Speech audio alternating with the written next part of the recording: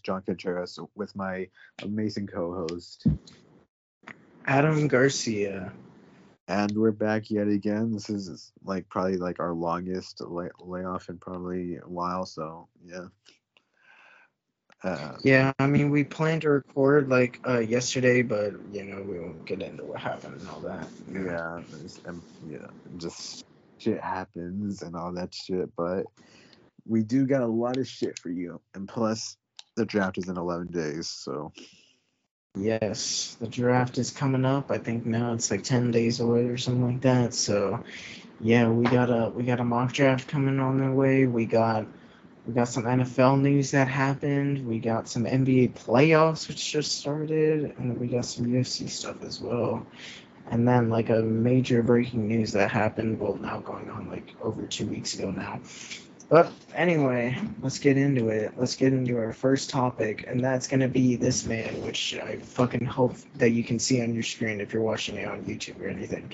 And that is Odell Beckham Jr. has signed with the Baltimore Ravens. It is a 1 year, and it is $13.835 million signing bonus, a $1.165 million base salary, and $3 million in reachable incentives. So technically a one deal worth up to $18 million for Odell Beckham Jr. Well, after tearing his ACL in the Super Bowl against the Bengals last year, Odell was not claimed by anyone this year. There were rumors, all around the season.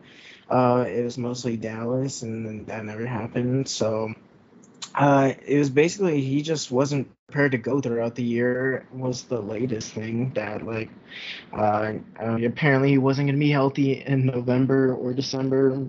Then he said he wanted to be back for the playoffs, and then that never happened. So yeah, now we wait till the offseason, and Odell Beckham Jr. has signed with the Baltimore Ravens.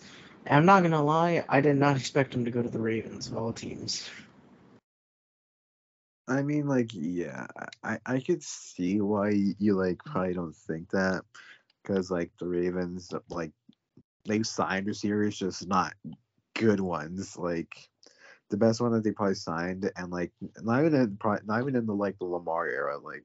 I think you have to go all the way back to probably fucking Steve Smith. That was probably their best signing, of a wide receiver in probably the past decade. And the Ravens are a team that go out to get receivers. I don't even think that they have I don't remember how I don't remember how long it was for them to have a 1,000-yard receiver. I don't remember how fucking long it was. I mean, they have Mark Andrews, but he's the tight end. Yeah, he's technically not a wide receiver. But Odell, hopefully we all know that this is just a Ravens one of their last hopes to try to sway Lamar back, because he wants people to help him with receiver. He hasn't had any. His best receiver and not counting Mark Andrews has probably been fucking Hollywood Brown. That's just not good there. And he also wants D-Hop too, which is I don't know about that one.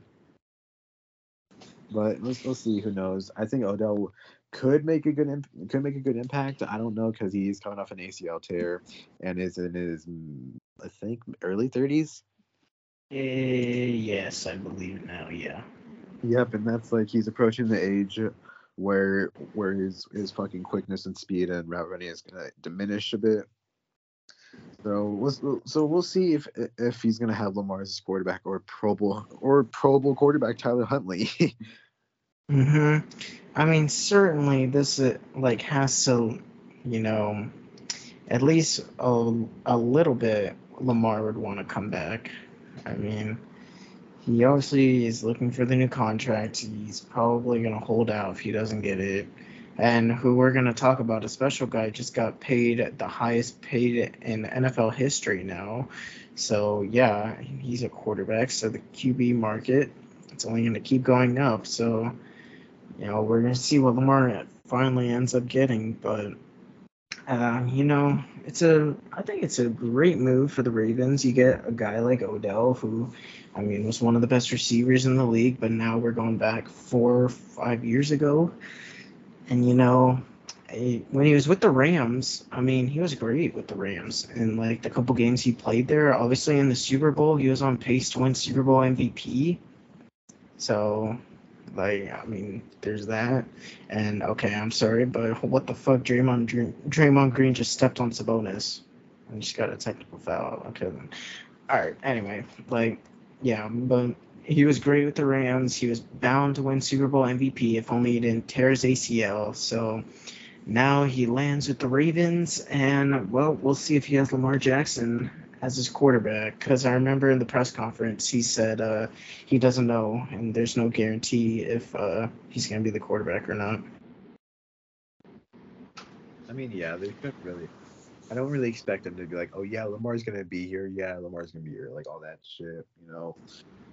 It's basically like a coin flip at this point if Lamar's gonna come back or not. Like I think you would agree with that. Yeah. I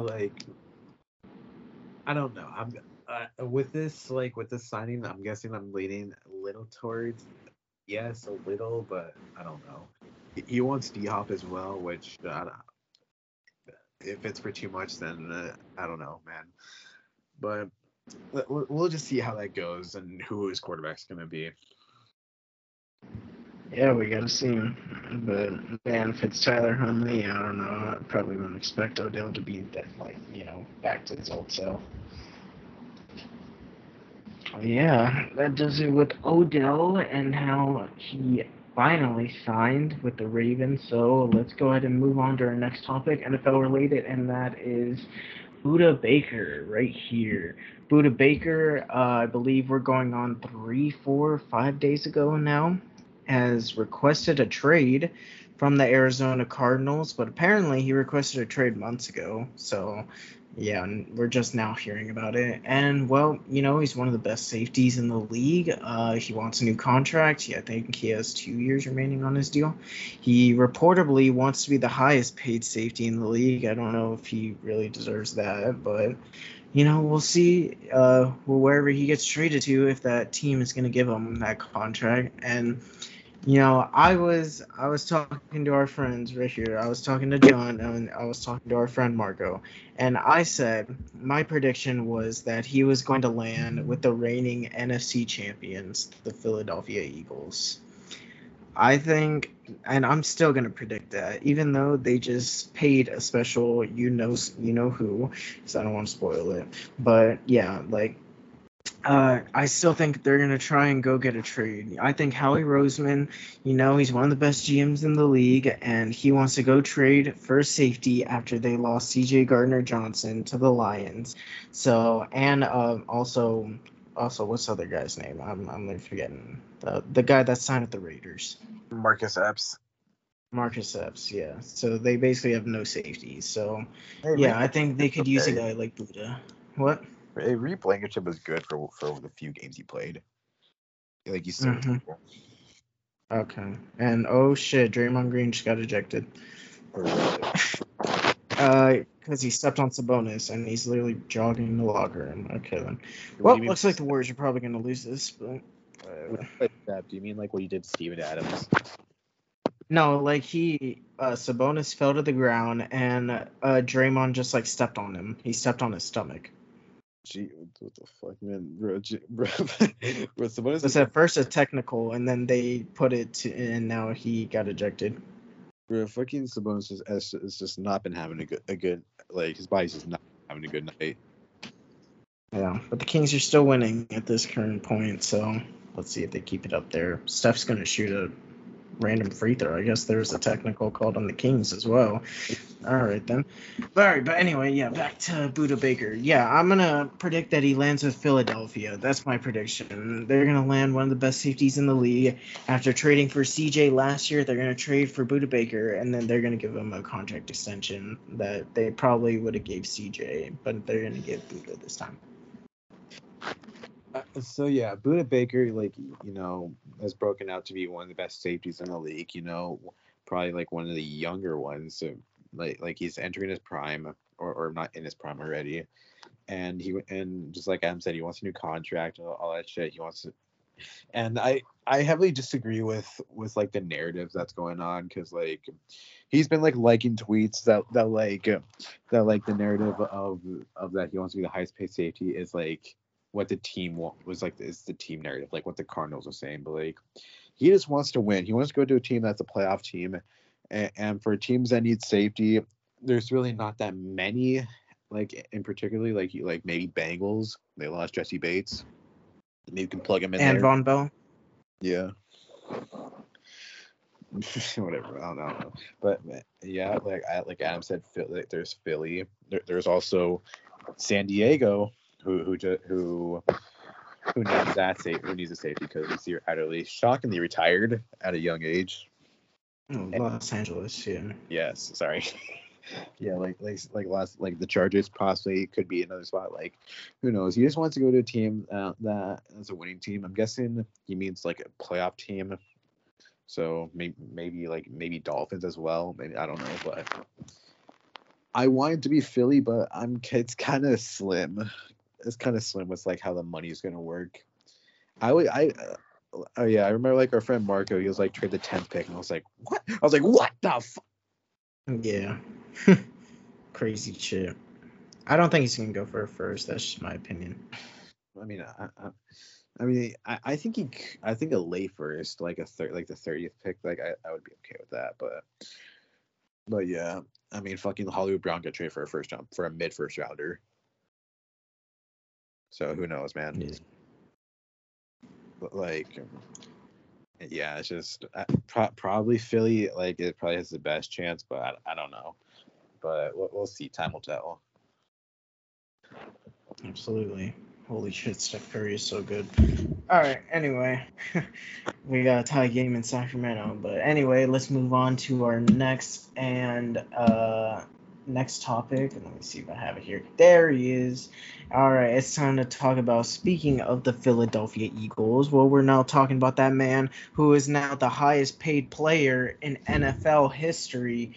Quarterback of the Eagles, Jalen Hurts, agrees to a deal, 5 years, $255 million, becoming the highest paid player in NFL history.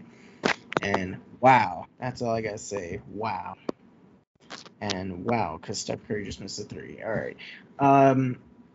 Yeah, this is now the highest paid contract in NFL history. Jalen Hurts, the highest paid player. It's around $51 million a year, so he gets $179 million in total guarantees, and then including a $110 million fully guaranteed at the signing, and then $126.5 million fully guaranteed by March of next year. So, and also the first no trade clause in Eagles history, which I was pretty surprised to hear. So yeah, the 24-year-old Jalen Hurts, from being benched in the national championship back at, I believe it was 2018 with Alabama, to now become the highest paid player in NFL history. Wow. I'm going to let you speak about it more because this is your quarterback, but yeah, that's all I got to say. Wow. Really shocking news here. Yeah, like Jalen Hurts, like, you know, he's come a long way since he was benched in the national title from Alabama, which has, you know, birthed the story of Tua. But yeah, so Jalen Hurts came from a second round pick, you know, like a controversial pick at the time. You know, I didn't like that pick. You were laughing at that pick. Yeah, I didn't like the pick at the time, and then he fucking came in for Carson Wentz that one game. He did kind of shit that year. I still didn't like him. I wasn't sold on him, and then he did a little bit better, and I still was kind of sold, but not really.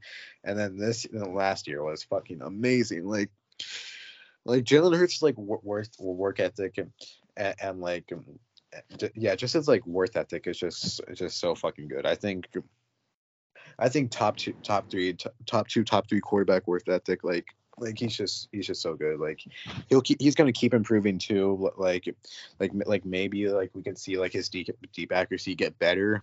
Hopefully, that's kind of wishful thinking. But yeah, I think he deserves his contract because he's done amazing things here, like ever since he got drafted, and like he led us to the Super Bowl, had an MVP type season, all that shit.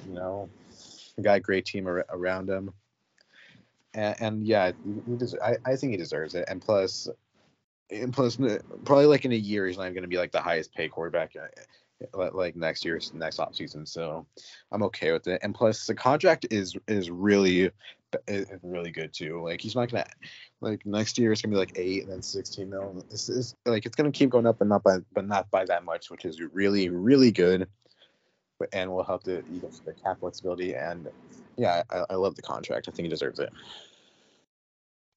Yeah. Now with the QB market, we're gonna see guys like Lamar, Joe Burrow, Justin Herbert. We're gonna just wait and see what their contracts are gonna be now that Jalen Hurts just got this contract. So, man, the QB market is about to go crazy. All right, John. It's time to move on to our mock draft. All right, this will be our second mock draft that we have made. And like we said, the draft is only, 10, 11 days away. So, yep, it's time to create another mock draft. And to be honest, we don't even know if this is going to be our final one. Yeah, maybe not. You'll have to wait and see, Stay tuned.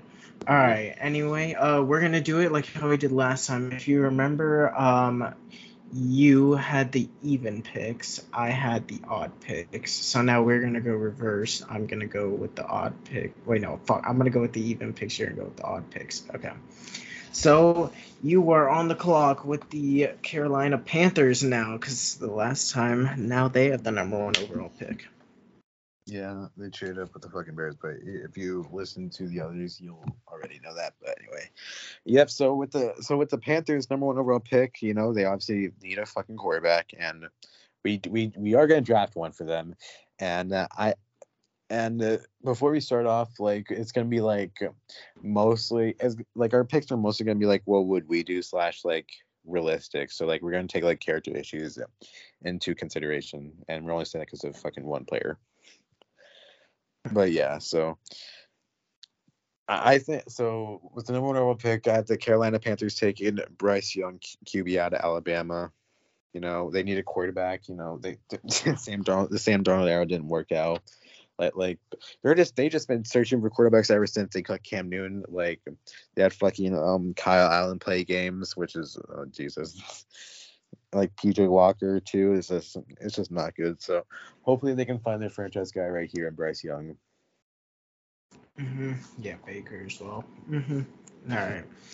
Anyway, with the second overall pick, I have the Houston Texans selecting C.J. Stroud, quarterback out of Ohio State.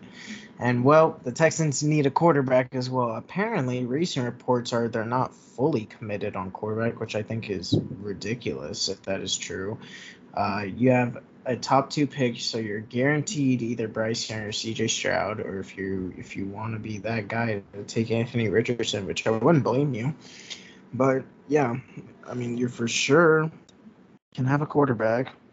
I don't see why they wouldn't pick a quarterback after the play from Davis Mills, even Tyrod Taylor over these past couple seasons. So, yeah, I mean, they fully need a quarterback. Davis Mills was not the answer. They've been at the bottom of the league for the past couple seasons now. They traded away Deshaun Watson. So, yeah, it's time for a quarterback. And I have them selecting C.J. Stroud, whose ceiling, I think, is that Georgia game that he played. I think he can be that good in the NFL.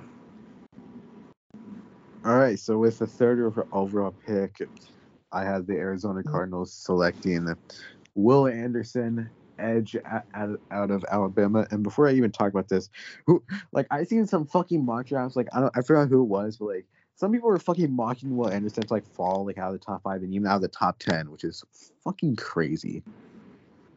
Like, I want your opinion on that. Yeah, that is crazy. But like we saw. That is pretty crazy to me. Yeah.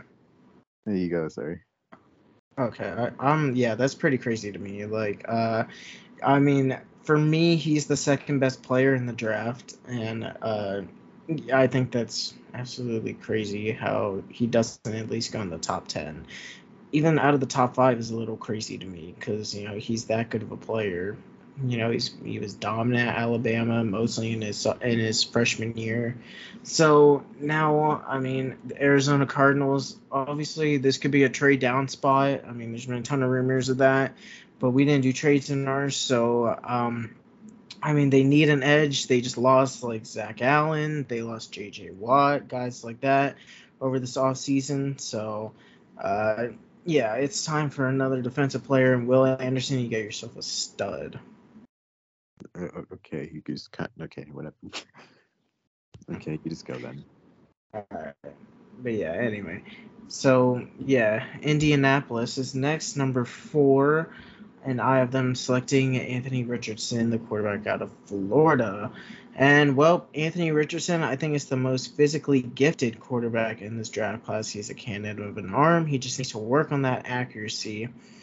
So, I mean, I think, yeah, like I said, he's the most physically gifted quarterback. He can scramble as well. He only played 1 year, remember that.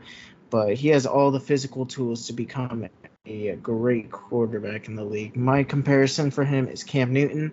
And, well, yeah, I think he definitely has the potential to be like Cam Newton, like an MVP, because he has all the traits you want in a quarterback. So, yeah.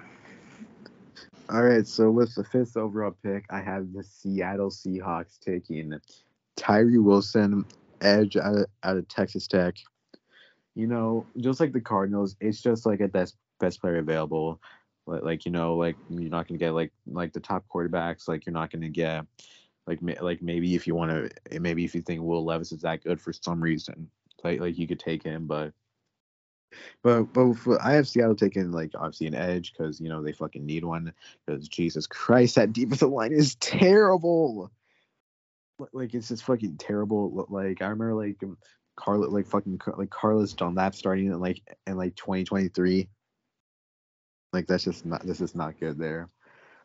And like in that run defense is just fucking atrocious. So so we get an edge right here and we'll I almost said Tyree Wilson and I didn't pick Jalen Carter because there's been some character concerns with him. Maybe you all know that, but yeah, but yeah, that's probably why. Yeah, well, you didn't pick Jalen Carter at the number 5 pick, but I picked him number 6 at the Detroit Lions. Well, in my opinion and most, he is the best player in the draft. Obviously, he has some off the field issues, going on right now, which we took into consideration, and that's why we had him falling a little bit. But I couldn't have the best player in the draft go, outside the top 10. And, the Lions, I think they would go best player available here because, they are on the fridge of being a playoff team. They play in not so great of a division. And, well, getting a guy like Jalen Carter on your defensive line to go along with Romeo Okwara and Aiden Hutchinson and guys like that, I mean, it's pretty damn good if you ask me. He bolstered the defense, which was terrible last year. So hopefully you get a star like Jalen Carter to add, and hopefully your defense improves. So yeah, I just couldn't have him fall after like outside the top 10. All right, so with the 7th pick in the NFL in the fucking draft, the Las Vegas Raiders take Will Levis, quarterback out of Kentucky. The Raiders are kind of in a weird spot right now because they kind of are in a win now mode because they're making some signings like that. They signed some like Mark Steps to fill like people like Mark Steps and I'm fucking forgetting the rest, but like to fill some of those holes primarily on defense. And it's kind of weird because they did cut Derek Carr, their franchise quarterback since 2013, right? I believe around there, yeah. Yeah, he's been their guy for almost 10 for basically a decade now, and they're moving on from him. And with teams that need quarterbacks, that like they tend to reach a lot, so that they can draft one and hopefully develop one. Like that's why fucking Hendon Hooker is probably gonna in some mocks go in the first round. That's just like crazy though. But yeah, Will Levis, like even though they have Jimmy G, which we all know he's just gonna be a bridge quarterback for who the hell they're gonna draft if it's gonna be a quarterback this year or next year, it's gonna be someone. So like we're gonna take one here because I'm assuming they're gonna get quarterback, and yeah. Yeah, I could definitely see him doing that. Well, it looks like this Warriors and Kings game is pretty much over. All right, let's move on to our next pick, and that is the Atlanta Falcons, and I am selecting Christian Gonzalez, the first corner off the board out of Oregon. Christian Gonzalez, in my opinion, is the best corner in the draft, and well, they have a pretty good corner already, Atlanta, and AJ Terrell, who had a down year this year, but we all know last year was fucking amazing. So, yeah, I mean, I remember they brought in Casey Hayward, that didn't work. So, get yourself a second corner to go alongside AJ Terrell, and, well, you can form a pretty good cornerback group right there with those two. So, yeah. All right, so with the I forgot. With the 9th pick in the NFL draft, I have the Chicago Bears taking Devon with, and before I say this, I don't know if it's Devon or Devon, so I'm just gonna say how I think it is. Devon Witherspoon, cornerback out of Illinois. The Bears, just like the Seahawks and Falcons, like some of these teams in the draft at the top right now, they're just going best player available because they don't need a quarterback or the quarterback's already taken, so they're just gonna go best player available. So Devon Witherspoon, I think that he's slightly the better cornerback in my opinion. I think his game is gonna translate more to a pro level. I think like he's probably like the safest cornerback to pick out of all these. And the fucking Bears need corner besides Jalen Johnson. They need defense. So that's why I have him going to Chicago. Yeah, I could definitely see it. And then moving on, you are next. I forgot actually. Yeah. With the 10th overall pick, the Philadelphia Eagles took Lucas Van Ness, edge out of Iowa. I'm not hugely in love with Lucas Van Ness because besides him, Tyree Wilson and like Will Anderson, I'm not really like in love with like a lot of the edges in this draft. But the Eagles need an edge because they need some edge depth because they are going to lose some people. They almost lost Brandon Graham, but and plus I think it would be kind of ridiculous to take Brian Branch at this pick. So I'm taking Lucas Van Ness. We need some edge. The Eagles need some edge depth, and yeah, I think it would be a good play. I think he'll fit well in Philly. And yeah, you're a big in. It's me again. Okay. With the 11th pick in the NFL draft, the Tennessee Titans take Jackson Smith and Jigba, wide receiver at Ohio State. The Titans need wide receivers. Like with whoever the fuck's their quarterback. The quarterback's gonna be if it's Ryan Tannehill or Malik Willis, probably Malik Willis, but who knows? Like they cut Robert Woods, fucking wait, yeah. And then they trade AJ Brown. They basically have like no one out here right now, so it's kind of bad for them at the wide receiver room for them. So we'll draft the best wide receiver available in the draft. JSN, who did amazing in Ohio State, just amazed everyone, and I think he'll be like possibly like I think he'll definitely be a wide receiver number one. All right, well, Jim, before I make the next pick, the Sacramento Kings have took a 2-0 lead in the series. And apparently, this is the first time Steph Curry has ever trailed 0-2 in a playoff series. Wow. But yes, they take it 2-0 going back to the Bay Area. So, damn, all right. Warriors down 2-0. That's getting a little dicey for them. But anyway, moving on, I have the 12th pick, I think. Yeah, with the Texans, and that I have them taking Quentin Johnson, the wide receiver out of TCU. I'm not gonna lie, I'm not the biggest fan of Quentin Johnson. I'm not being biased when I say that. I just think like he needs to work on his stuff, like after the catch and all that. Like he is, for a tall receiver, he's not a great contest catch guy. So yeah, that concerns me a little bit.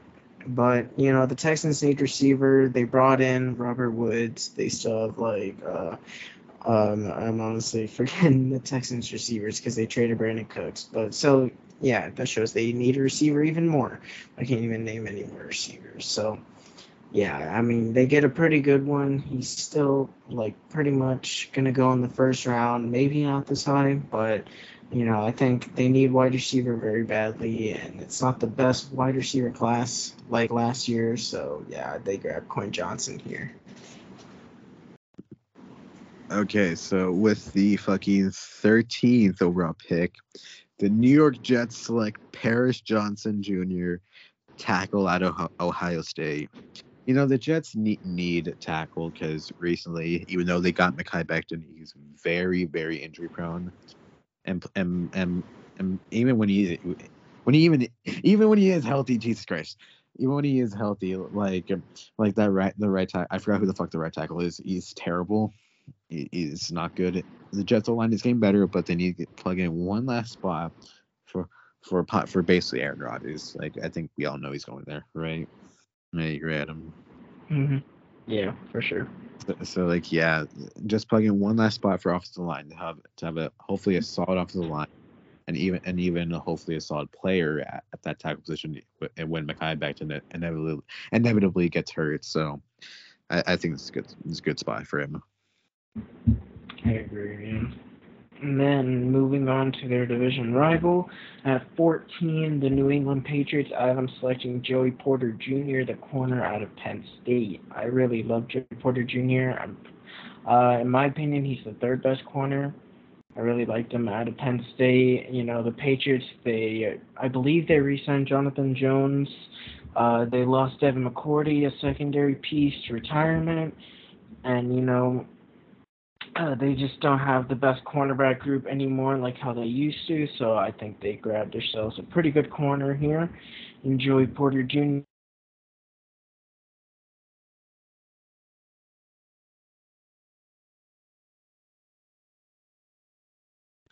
Bill Belichick, pretty cool.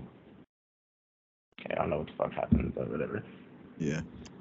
All right. So yeah. Sorry. Is it my pick now? No, you're good. Yeah. You're all good.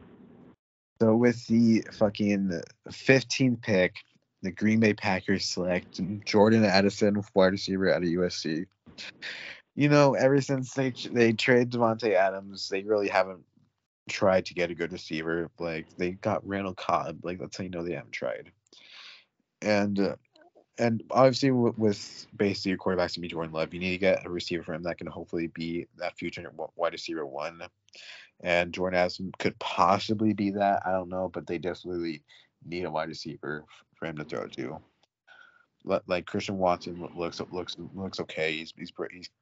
He's done better in the second half, but maybe you can have like him and then Jordan Addison like there. Like I think that'll be good.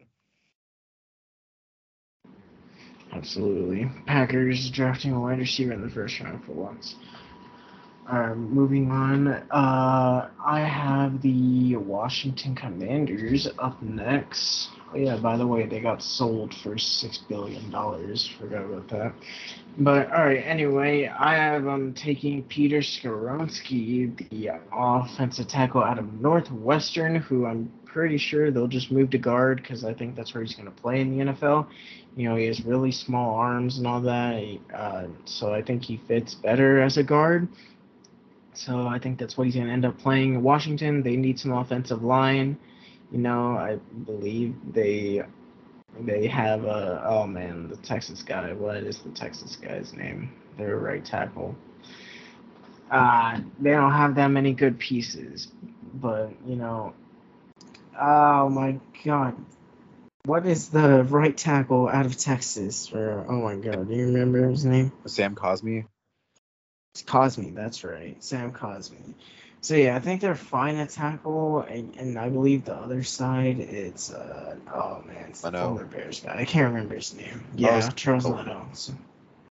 So yeah, put him at guard, and yeah, I think you're looking all right with Washington. All right, with the fucking I'm forgetting the number 17th overall pick, the Pittsburgh Steelers select Broderick Jones, tackle out of Georgia. The Steelers like their once great offensive line from a few years ago, like with David DeCastro, fucking Marquise Pouncey, all those guys. They're no longer there. They have a terrible offensive line now. They did sign James Daniels, which I do like. They do have some pieces. There. Actually, no, they don't. And they did sign Isaac Seumalo, so which I like too. And yeah, they need a tackle because both of them suck.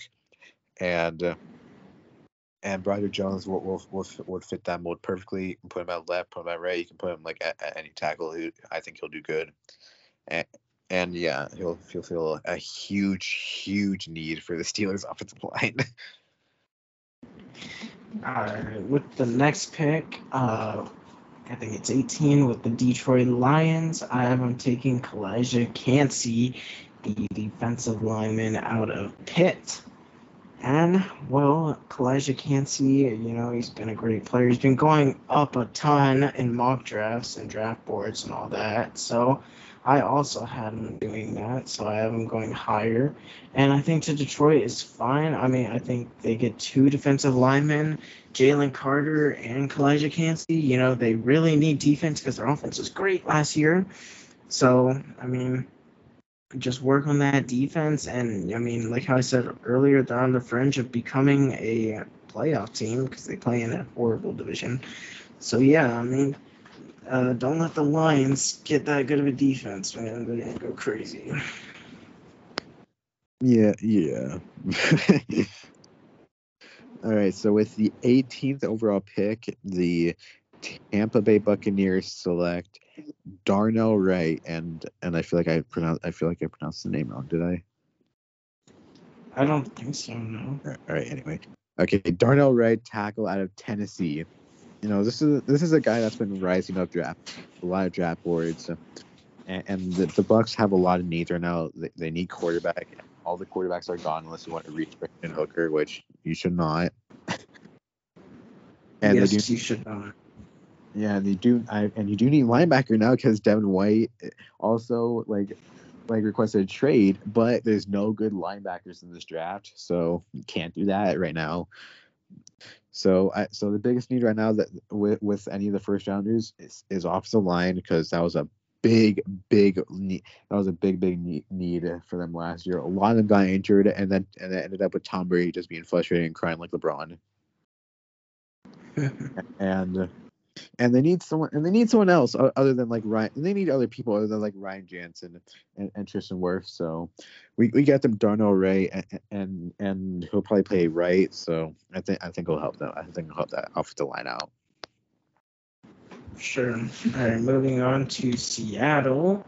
Their second first round pick. I have them taking corner Deonte Banks out of Maryland. So yeah, this is a very good corner class, as you see. And well, Deonte Banks out of Maryland, I think he is going to go in the first round. I've seen some other mock drafts him out of the first round because the corner class is that good. But Seattle, they're in desperate need of a corner. They cut Sidney Jones, who they signed. At least I think they did. And yeah, they just really badly need corner after, their last great one was Sherman. I know they had Tariq Woolen, yeah. And then, Kobe Bryant as well. He was, not actually terrible. He didn't have a terrible rookie year at all. So, I mean, pairing a third corner with them as well.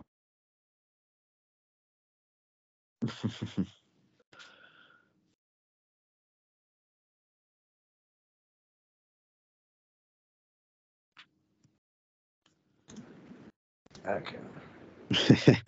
Okay, we're good now. Okay. I told you that shit was gonna go off for a bit. Okay, we're good. Okay, it's my pick then. Yes. All right, so with the 21st pick in the NFL draft, I have I almost said San Diego, Los Angeles Chargers taking Miles Murphy, edge out of Clemson. The Chargers, like, even though they need defense, like they need defense and like run, and like even though like fucking Austin Eckler like requested a trade, which, to be honest, I don't know if that's gonna happen, if anything's gonna happen with that, really, because I haven't heard any team take interest in him. Like, have you? So and even though they did get Khalil Mack and they still do have Joey Bosa, that fucking defensive line still disappointed because, and yeah, just like some of them disappointed. Like Khalil Mack kind of disappointed and was injured. Joey Bosa was injured as well. Sebastian Joseph Day, he disappointed. So hopefully Miles Murphy can help that and be better than Jerry Tillery. He will be better than Jerry Tillery. That's a fact. All right, anyway, moving on with the Baltimore Ravens. Next, I am taking a prospect I like a lot, Zay Flowers, the wide receiver out of Boston College. In my opinion, I don't know if you consider a hot take or not, he is my number 2 wide receiver in the draft over Jordan Addison and over Quentin Johnson, because Jack Smith and Jigba is number 1. It's not even close. All right, anyway, but yeah, Zay Flowers out of Boston College. Well, it was a pretty easy pick to me because he fell this far. The Ravens straight up need a wide receiver. I know they signed Odell, but you want weapons for Lamar to come back. You draft him a good receiver like Zay Flowers. So, yeah, that's basically the point of this. I mean, if a good receiver like him falls, you take him with this pick to help Lamar out. All right. Okay, so all right, so with the 23rd overall pick in the NFL draft, I had the Minnesota Vikings taking Nolan Smith, the edge out of Georgia. This is the guy right here that has been really rising up draft boards recently.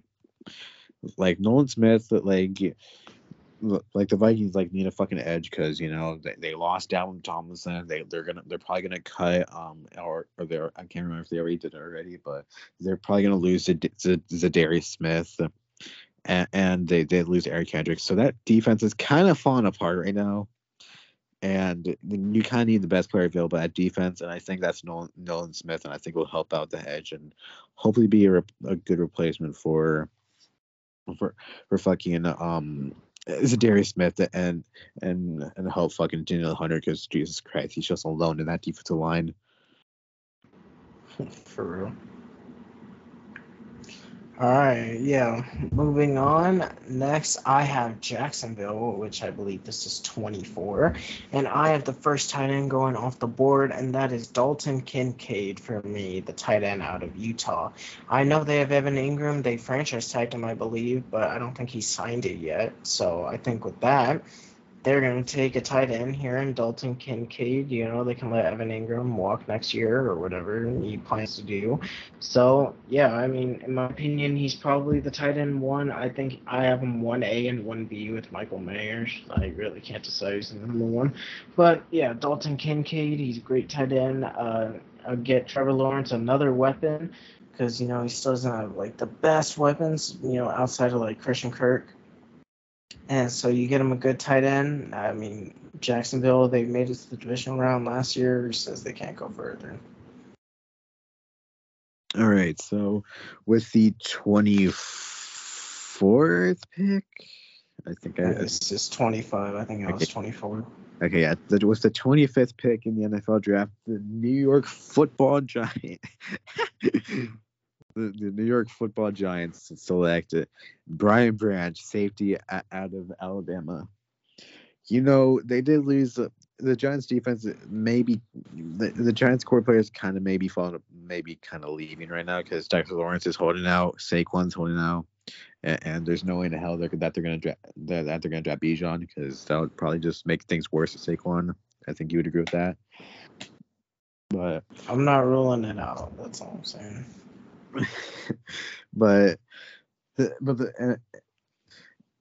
fucking Giants, like, they lost Julian Love as well, and they need a safety because Bobby McCain sucks. I don't care what anyone says, he sucks. He's one of the worst safeties in the league. And even if you for some reason want to start him, you can put him on slot corner, because Giants cornerbacks suck right now. And yeah, you like put him at slot corner or put him at safety. He'll play those positions, and I think he'll do well. He'll do well there at those positions. All right. Next is my Dallas Cowboys with the 26th pick, I believe. And I have them because with all the rumors right now, I'm going to go along with those rumors, and I have them taking Michael Mayer, the tight end out of Notre Dame. Well, although I do love our tight end right now and Jake Ferguson, because we did lose Dalton Schultz to the Texans, I believe. Michael Mayer is a great tight end, like I said, 1A, 1B with him and Dalton Kincaid for me. I wouldn't be mad at the pick. I mean, he's a great player, don't get me wrong, but, like, you know, I feel like there might be some other needs, but I'm going to have him go Michael Mayer. They get a good tight end, and, well, you have a little 2 tight end sets with Jake Ferguson and Michael Mayer. All right, so with the fucking 27th pick in the NFL draft, the Buffalo Bills select Anthony Harrison, tackle out of Oklahoma. You know, the Buffalo Bills, like, this is just my opinion. I don't know if you would agree. And plus, they signed Damian Harris, so that kind of rules out one person. I think their biggest need right now is offensive line. I don't know if you agree with that, but I think, but yeah, that's what I think. And the offensive line terribly cost them in the playoffs. Josh Allen was under a lot of pressure in the playoffs, and even in most of the regular season too. He was under a lot of pressure. The offensive line sucked, besides like Deion Dawkins and Mitch Morse. But they did sign David Edwards and Connor McGovern to help with that, but I don't think it'll help that much. They need a tackle really badly, and you don't want Spencer Brown starting. So you put in, I think Anton Harrison is gonna help with that shit. So yeah. And then moving on to the Cincinnati Bengals at 28. I have them taking I don't know if you consider it a wild card or not. I have them selecting Bijan Robinson, running back out of Texas. And, well, why do I have them picking Bijan? That is because Joe Mixon is in some trouble as well. So, yeah, he's in some trouble for some stuff we won't get into. But I do believe at the end of the day, he'll probably be cut. Even if he wasn't in this drama, I think he should be cut anyway. I don't think he's anything special at all at the running back position. But this man, Bijan Robinson, is special. I know the Bengals do not have the best offensive line, but working in the Bengals offense, you know, having Joe Burrow as your quarterback, I think you're going to be a candidate for Rookie of the Year, especially because how Bijan is as a running back. He just moves through the tackles just so well and all that. Makes people miss and look stupid trying to tackle him. So, yeah, I mean, consider it a wild card pick if you want. I got Bijan going to the Bengals. With the 29th pick in the NFL draft, I have the New Orleans Saints taking Brian Bresee, defensive lineman out of Clemson. You know, the Saints, like, they're mostly good on offense. I don't think they need offense. They need a lot of defense. Like, they basically, their whole defense basically got cut. Like, they lost Marcus Davenport, and they lost like most of their fucking defense to when they had like negative $100 million in cap space. I remember. You remember that? Yes. Which that's still fucking also a little sidetrack. It's still mind-boggling to me how they got some cap room and still signed some people that year. That's just crazy. But anyway, they did lose Marcus Davenport to Minnesota, which is that's correct, right? Yes, that's correct. So it's basically just Cam Jordan's just alone there. Like Payne Turner's nothing special. I think you could agree with that too, Adam. Like he's nothing special. Mm-hmm. Nothing special. So hopefully you can get an upgrade from Payne Turner and get Brian Brisset. He'll help out. He'll hopefully help out Cam Jordan because he's basically alone in that defensive line. Yeah. And you are next up as well. Okay, and with the 30th pick in the NFL draft, I have the Philadelphia Eagles taking Jahmyr Gibbs, running back out of Alabama. The Eagles, even though they did sign Rashad Penny to a surprisingly really cheap deal, their running back position is still not certain because he's very injury prone. And personally, I'm good with Kenny Gainwell and Boston Scott playing, but a lot of mock drafts and a lot of people inside with the Eagles have them taking a running back, whether it's going to be Bijan with the 10th pick or if he's take Jahmyr Gibbs with this pick. And since we already have Bijan taken, I think they're going to take Jahmyr Gibbs and be that probably running back number 2. That's what I'm guessing. And hopefully he'll be better than Miles Sanders because no matter what you say, Adam, he was not a bad running back. He's a bad running back. Alright. Anyway, with the last pick in the mock draft of ours, at number 31, I have the Kansas City Chiefs selecting Cam Smith, the corner out of South Carolina. Cam Smith was probably like cornerback 1 on everyone's boards for like the start of the season. He's now fallen because of the rise of the cornerbacks in here and how great of a class it is. But I do still have him going at the end of the first round. The reigning Super Bowl champions, they need another corner to go alongside Trent McDuffie and then that secondary as well. So, yeah, I think the Chiefs do get Cam Smith, and yeah, I mean, they get a pretty good player in him. But yeah, that does it for our mock draft, and I believe now the next topic we have is, if I move my thing up here, yes, Jorge. So it's time to talk about, this was 287, and are you gonna go over the main card, right? You said. Yeah, I'll go over the So main. you want to start out with the Raul and Christian? Yeah, but first off, I'm gonna name some noble performances and one noble fight. Like fucking, I think Michelle Watson Gomez should have won. Should have beat Luana Pinheiro.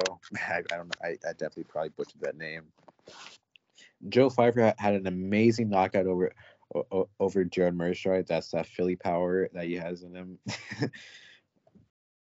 So that was a really good knockout by him. Fucking is there anyone else? And we had an amazing fight between Chris Curtis and Kelvin Gastelum. Where it was just a fun fight overall. Kelvin won, and Chris Curtis says he wants to fight him again. So whatever. That was a fun fight. I think that one fight of the night, right? Something like. I believe so. All right, so with the first card, with the first fucking fight I'm gonna talk about, Raul Rosas Jr., his hype train has derailed for now because he lost to Christian Rodriguez, and okay, by unanimous decision, probably, I think, if I remember it correctly, 30-27. Basically, like, Raul was just trying to grapple with them like all fight. Like, he was using a lot of fucking like his stamina, like in the early like. It was. Yeah, it was 30-27.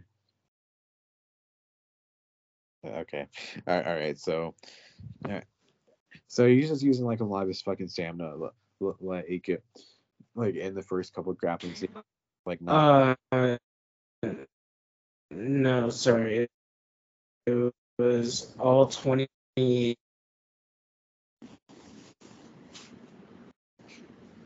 Okay. So yeah, he was just using a lot of his stamina, like in the early grappling sequences, showing a very low fight IQ.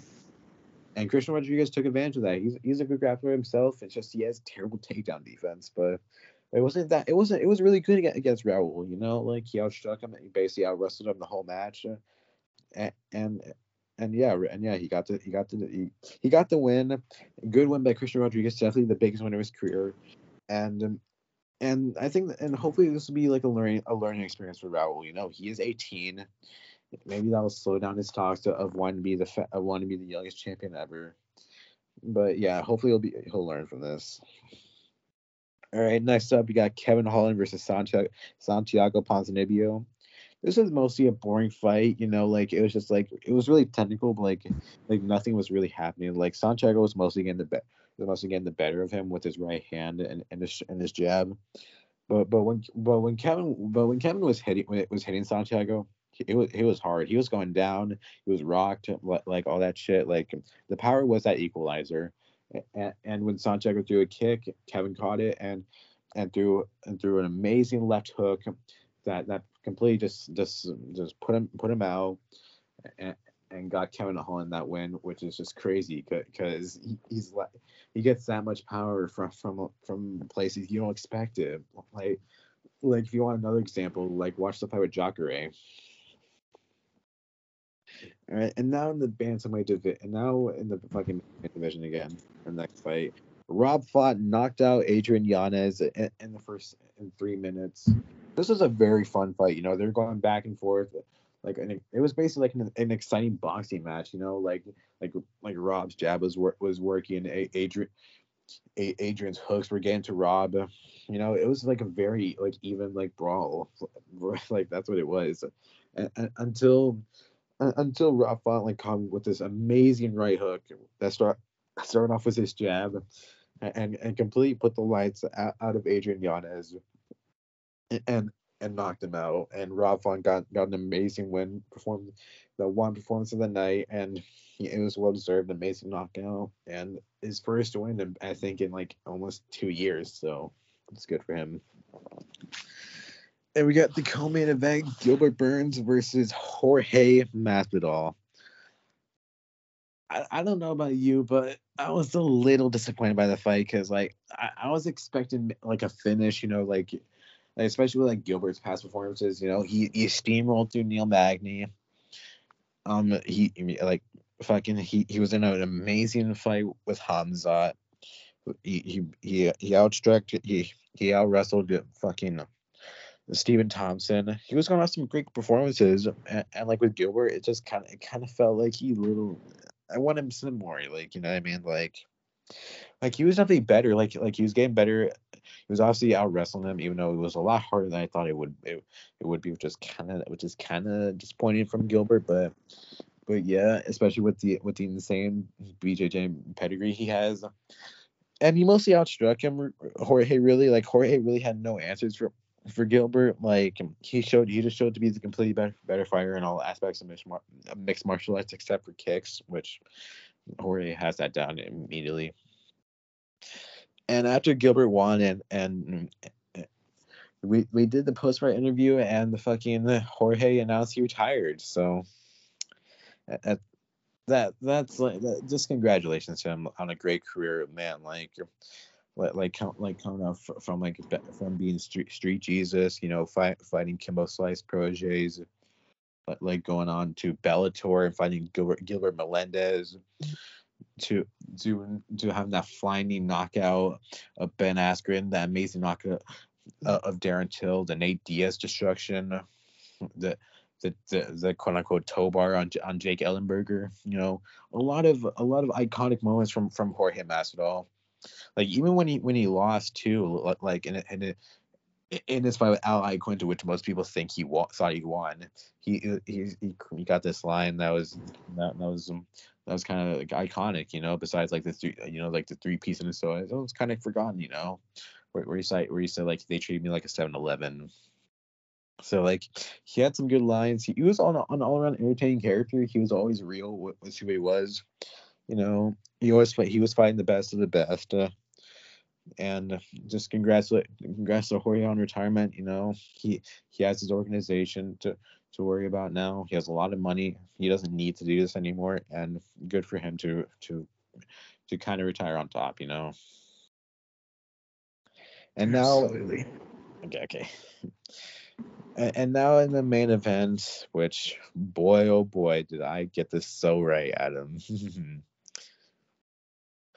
Alex Pereira versus Israel Adesanya which was a rematch of their match in November of last year, where Alex Pereira knocked out Izzy in the 5th round, stealing again his 3rd win over him, and everything was going downhill for Izzy in terms of like the media. Like his confidence wasn't shaken and all that, but everyone was saying like this is his boogeyman, like he can't beat him. But like everything that he's worked for in the UFC, like the cards he built, what that house of cards, it fell off, like it was completely gone. Like after that knockout to Pereira, everything that he's done, like those 5 title defenses, that war with Kelvin Gastelum, that knockout of Derek Brunson, that amazing fight with Anderson Silva, the knockout of Robert Whittaker, like all those things were completely gone after Pereira knocked him out. And so for Izzy to come out like this, to come out with, like in the press conference with a dog collar and saying I'm gonna release a dog in me, which is, to be honest, it was kind of cringe. Very cringe. Yeah. Yeah, it was up there with that zesty question of this guy asking Kamaru, is fighting beautiful, which that was so zesty, man. You remember that, Adam? Yes, I do. but yeah, so the fight was on, like the press conference was fun. They're going back and forth over each other, and then the fight goes on. Izzy comes in with this beautiful with the beautiful blue, and then Alex with the champ shorts on, looking good as well. And like for the most part, like it went like the opposite of like how the first fight went. Like the leg kicks were getting to Izzy. Alex Pereira was looking like the better striker in there for the first like round and a half, for like the first round, and I think 2 minutes. And what, like the leg kicks were getting him, and you're getting to him. He was establishing his jab well, and overall being the better striker than Izzy in those rounds. But then when Pereira got like trapped Adesanya and then did a leg kick that looked like it hurt him a lot. He said he baited him, but I don't know. But he was kind of teeing off on him, throwing hooks, throwing body shots, throwing knees. And then Adesanya there was a jab, there was a left jab, straight jab, and then a right overhand, a powerful right overhand that rocked Pereira, but that didn't phase him. He still kept going, and he did the same shit again, and then knocked him out cold. He was asleep. Izzy did one hammer fist and it was over. Like that was just fucking crazy, like he didn't respect the power of Adesanya, and that's what happens if you don't respect someone's power. Like they'll just knock you out. Like look at Jorge. Like I'm sorry to say this, but like look at Jorge against Kamaru. like look at that fight where like Jorge was saying Kamaru had pillow hands. He has no power, and Kamaru just knocked him out. So.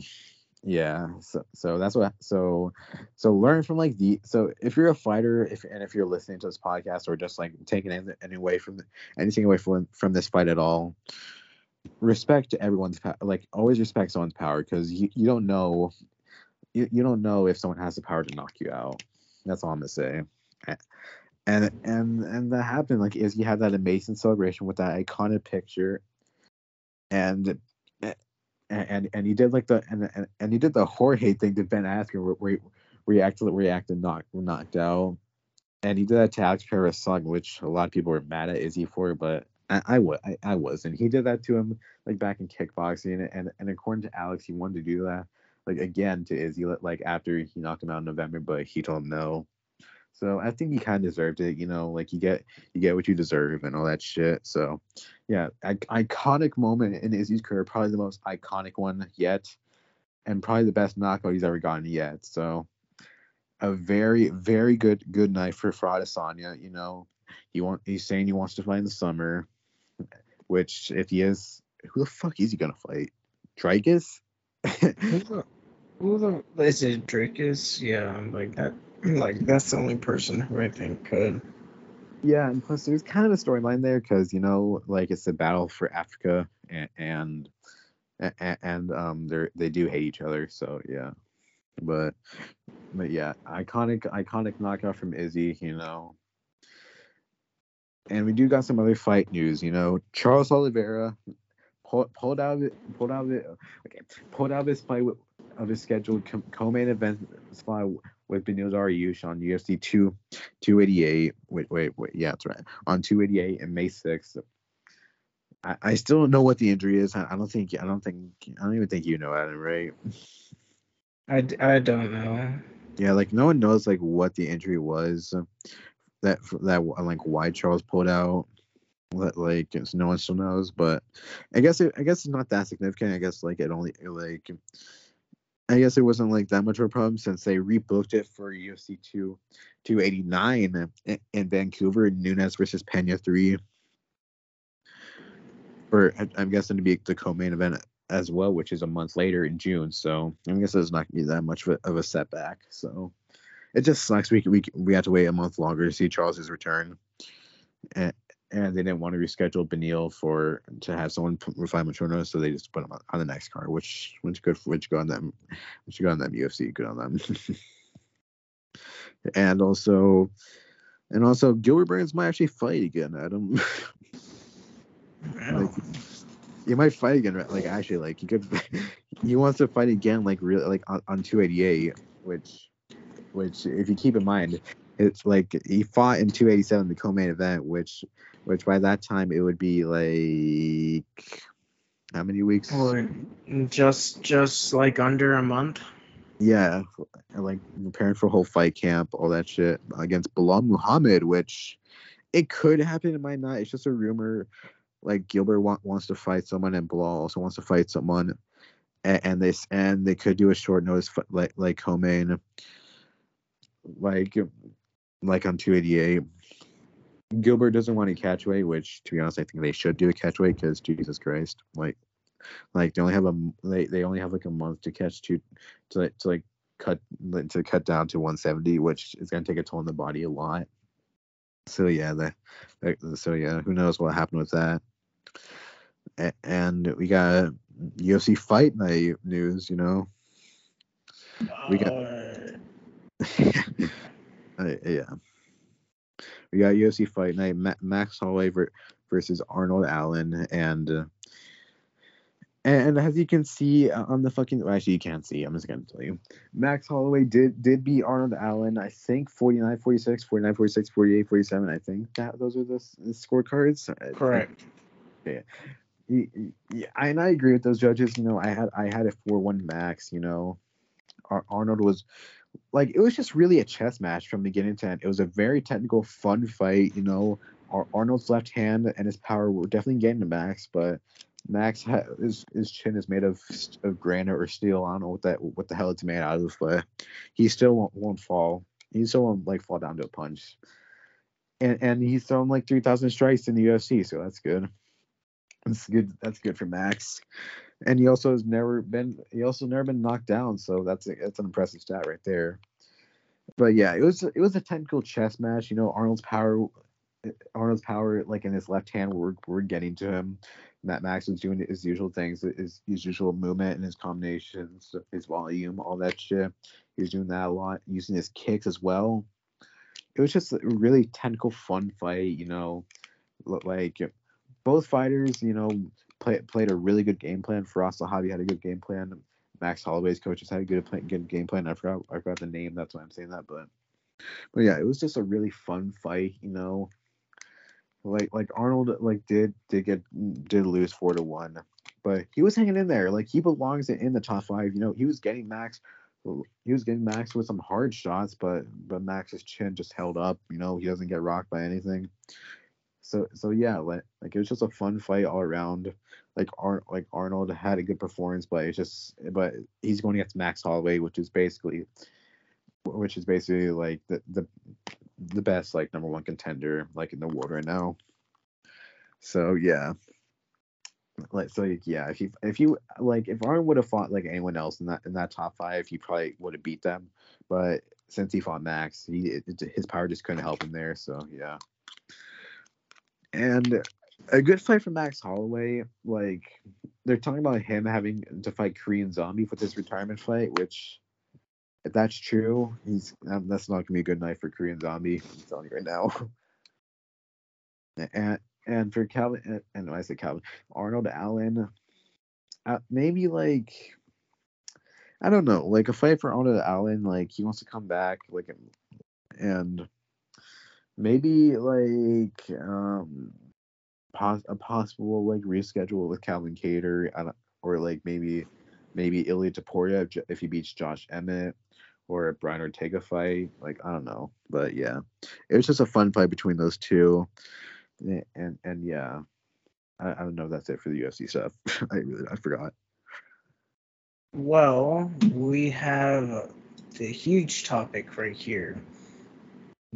The merger between these two. So, I mean, again, we still don't know like too much about it. I think you know a little bit more than I do, but Endeavor, the company that owns the UFC, just bought the WWE for, it was 9.3 billion, I think. It was something 9 billion something.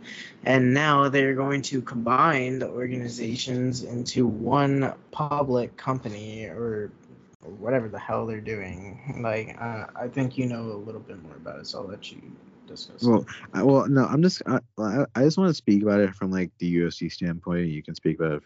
Okay, what the hell is that? From the WWE standpoint, because like to be honest, like no, I'm not. Yeah, you know what I mean. Okay.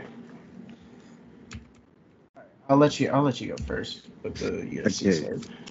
Okay, so like basically like.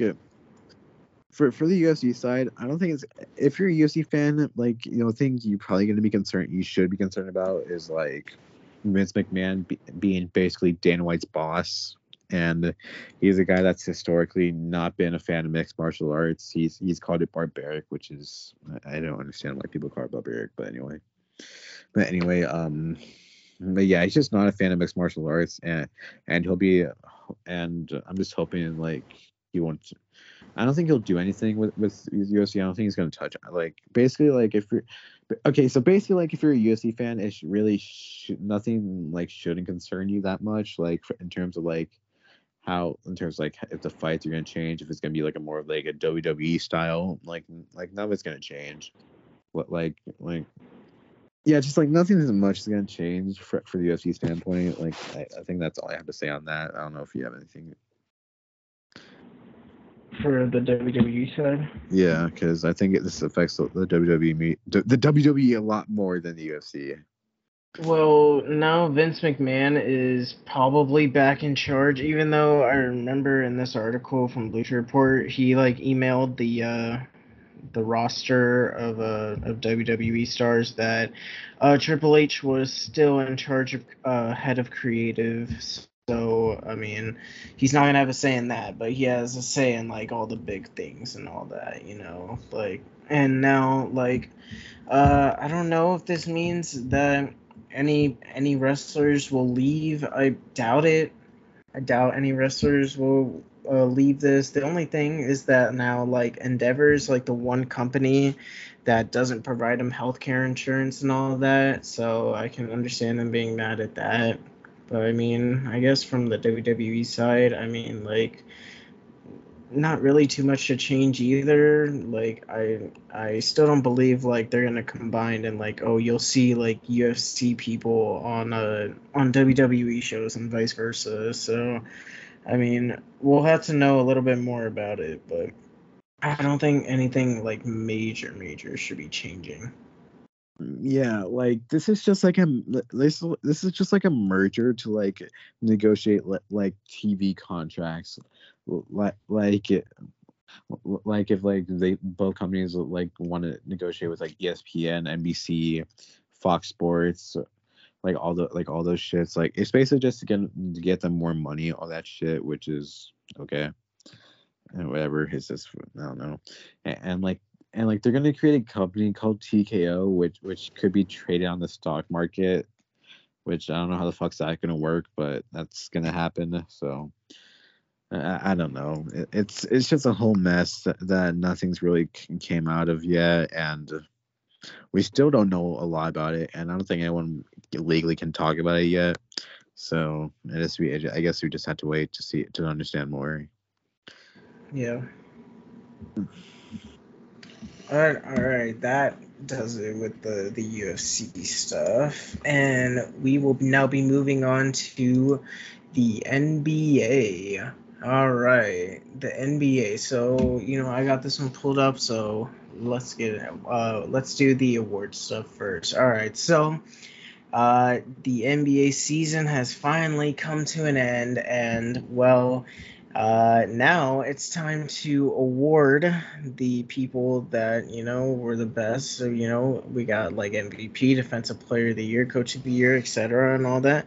Two of them have been already awarded because, like how we said, we couldn't record earlier. So we'll go over them right now. We'll go over the ones that happened already, and that was at first the Coach of the Year went to the Kings coach Mike Brown.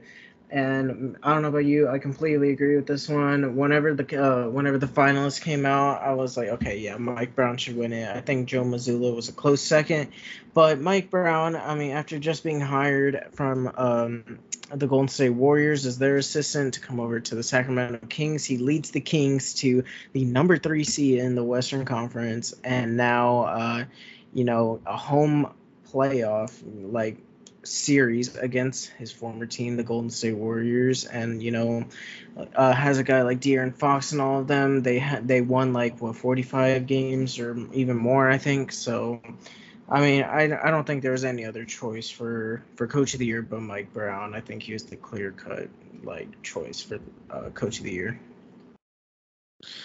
Yeah, I'd agree with you too. Like Mike Brown, like the former Cavs coach that coached LeBron to those playoff appearances. Did well, got a finals appearance, all that shit, and then got fired. Got rehired by the Cavs, and then got fired again. And I became an assistant under Steve Kerr for a long time. Coached them in the. I don't know if it. I don't remember if he led them if he coached them on the game they won the finals, but I do remember that he coached the game in the finals that they did win. So yeah, he was a big part of those Warriors teams, of that Warriors dynasty. I like to add. And now he got hired by the Kings. Done amazing things right there. The number 3 seed, the first time they made the playoffs in almost 16 years. That like that fucking that miserable fan base of the Kings. They finally got something good, and they have a bright future ahead with De'Aaron Fox, Domantas Sabonis. All those people, like that roster, a lot of depth, a lot of shooting. They have a good future on their hands. Absolutely. And then the other award that already came out, and the winner was Defensive Player of the Year, and that went to the Memphis Grizzlies' Jaren Jackson Jr. I also had him winning this award. For majority of the year, it was Brook Lopez for me, but then whenever Jaren Jackson Jr. ended the year with 3 blocks a game, I was like, yeah, okay, they're going to give it to Jaren Jackson Jr., and well, they did. And yeah, I don't disagree with it. I mean, he was like a very, very key piece for Memphis, how they are the number 2 seed, especially those games whenever Ja was out. So, I mean, like, yeah, he gets 3 blocks per game, which is insane. I think that's like the first time that's happened since 2016, I think. They get the number 2 seed. He averaged like 20 points per game or whatever. He gets like a steal a game as well. So, I mean, it's great stuff from Jaren. Yeah, I'm not surprised that they gave it to him, and I think he deserved it as well. I mean, yeah, I had to go into Evan Mobley because I think he, in my opinion, he was the best. But I'm okay. I'm gonna go with Triple J winning it. He's a big part of those Grizzlies teams. Along with Taylor Jenkins, obviously Ja. Like that a big defensive centerpiece that they have on their team. Very tall for the power forward position, and he's fast. He can shoot. He provides a lot of things for the Grizzlies, and that's valuable to them. And Steven Adams being injured, which I think he kind of should play center, but they're starting Xavier Tillman, and it's kind of not working out that well. But who knows? Like he deserves. I'm glad he won it. Like he deserves it. Mm-hmm. And then let's go over with the rest of the awards, and then we're going to give who we think will win them. All right, so let's start out with the Sixth Man of the Year. And the candidates are Malcolm Brogdon, Bobby Portis, and Emmanuel Quickly. Well, if you guys remember, I had the start of the year, had Malcolm Brogdon winning this award, and now he's a finalist for the Sixth Man of the Year, and I'm going to stick with my pick and go with Malcolm Brogdon. I think it's the right pick as well. I mean, he led the Boston Celtics to, they were the number one seed majority of the year. Then after the All-Star break, that's when Milwaukee went on like the 17-game win streak or whatever it was that they had. So, yeah, I mean, but Malcolm Brogdon, I think he averaged like 15 off the bench for them. He's a key part, very, very key part, especially whenever guys like Jason Tatum and Jaylen Brown go to the bench and all that. Malcolm Brogdon comes off the bench and just leads the bench crew out there and leads the Celtics to one of the best records in the league again, like how they were last year. So it was a big key addition for them, and then, well, he's in the sixth man of the year candidacy. So yeah, I'm gonna stick with my pick and go with Brogdon. This was like a harder one for me to pick. Like to be honest, I didn't think Brogdon would win it. I'm gonna go with the hot one. That's a hot take right here. I'm gonna go with Bobby Portis. I love Bobby Portis. He's been an entertaining player in Milwaukee. A big reason why like they won that finals in 2020 or 2021. Yeah, in 2021. Had a big playoff series in the finals. It's been a big part of that bench. Loved by the fans of Milwaukee. Had a great game one against the Heat this year, against the Heat game one, but and he's a fucking floor spacer. He can shoot all that shit. Great energy guy. I think he deserves it. I think he should win. All right, let's move on to the NBA Clutch Player of the Year, this is an award. So, yeah, the three finalists are Jimmy Butler, DeMar DeRozan, and De'Aaron Fox. I'm going to keep this short and sweet. It should be De'Aaron Fox. He was the clutchest player in the NBA this past season, and obviously, like how we mentioned the Kings earlier, they're the number 3 seed, and, well, one of these people didn't even lead their team to the playoffs. But anyway, yeah, De'Aaron, the 3 seed, they had the best record out of all these guys, and he had the most points in clutch time, and he's been the best player all season during the clutch time, so it should be easy, De'Aaron Fox. Yeah, I would agree with you, and I want to say this word's stupid. Like, Yeah. do you agree with me on that? I don't like this word's like kind of dumb. Yeah, I guess so. But yeah, I think De'Aaron should win it. He is the best player in this. Like to me in this group, that's I don't know if that's a hot take or not, but I think he's a little better than Jimmy Butler. Wait, isn't it DeMar? You said DeMar, right? Yeah, DeMar as well. Okay, my fucking mind went to Jimmy Butler, but I think he's a slightly better player than DeMar. Like fucking like 3 seed has been the focal point of the Kings. Like all his career, been a great player. Like their first good player that they drafted in a while before Tyrese Halliburton. So yeah, I think he deserves it. All right, let's move on to the NBA Rookie of the Year, and well, the candidates for these are Paolo Banchero for the Magic, Walker Kessler of the Jazz, and Jalen Williams of the Oklahoma City Thunder. Well, not gonna lie, Jalen Williams was probably the best rookie out of these guys in the second half of the season after the All-Star break. And well, his team was the only team that made the play in out of these teams. But still, this award should go to Paolo Banchero, in my opinion. He was the number 1 overall pick for a reason.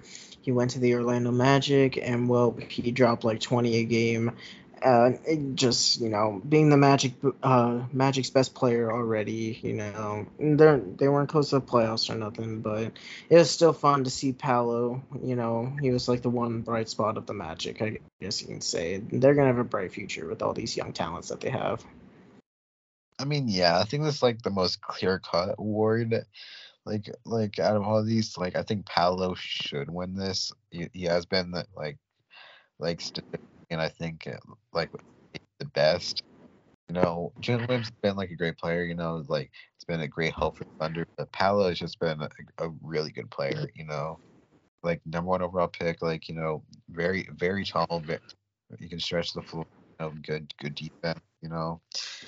He's gonna help he's gonna hopefully help the Magic bring them out of that slump and that just help the Magic in general, because Jesus Christ, that like they need all kinds of help everywhere. Like let's just hope they can help with that, like bring some players there. Yeah. All right. Next up is the NBA Most Improved Player Award. The candidates are Jalen Brunson of the Knicks, Shai Gilgeous-Alexander of the Thunder, and Lauri Markkanen of the Jazz. Man, not gonna lie, this is I think this one might be the hardest one in my opinion.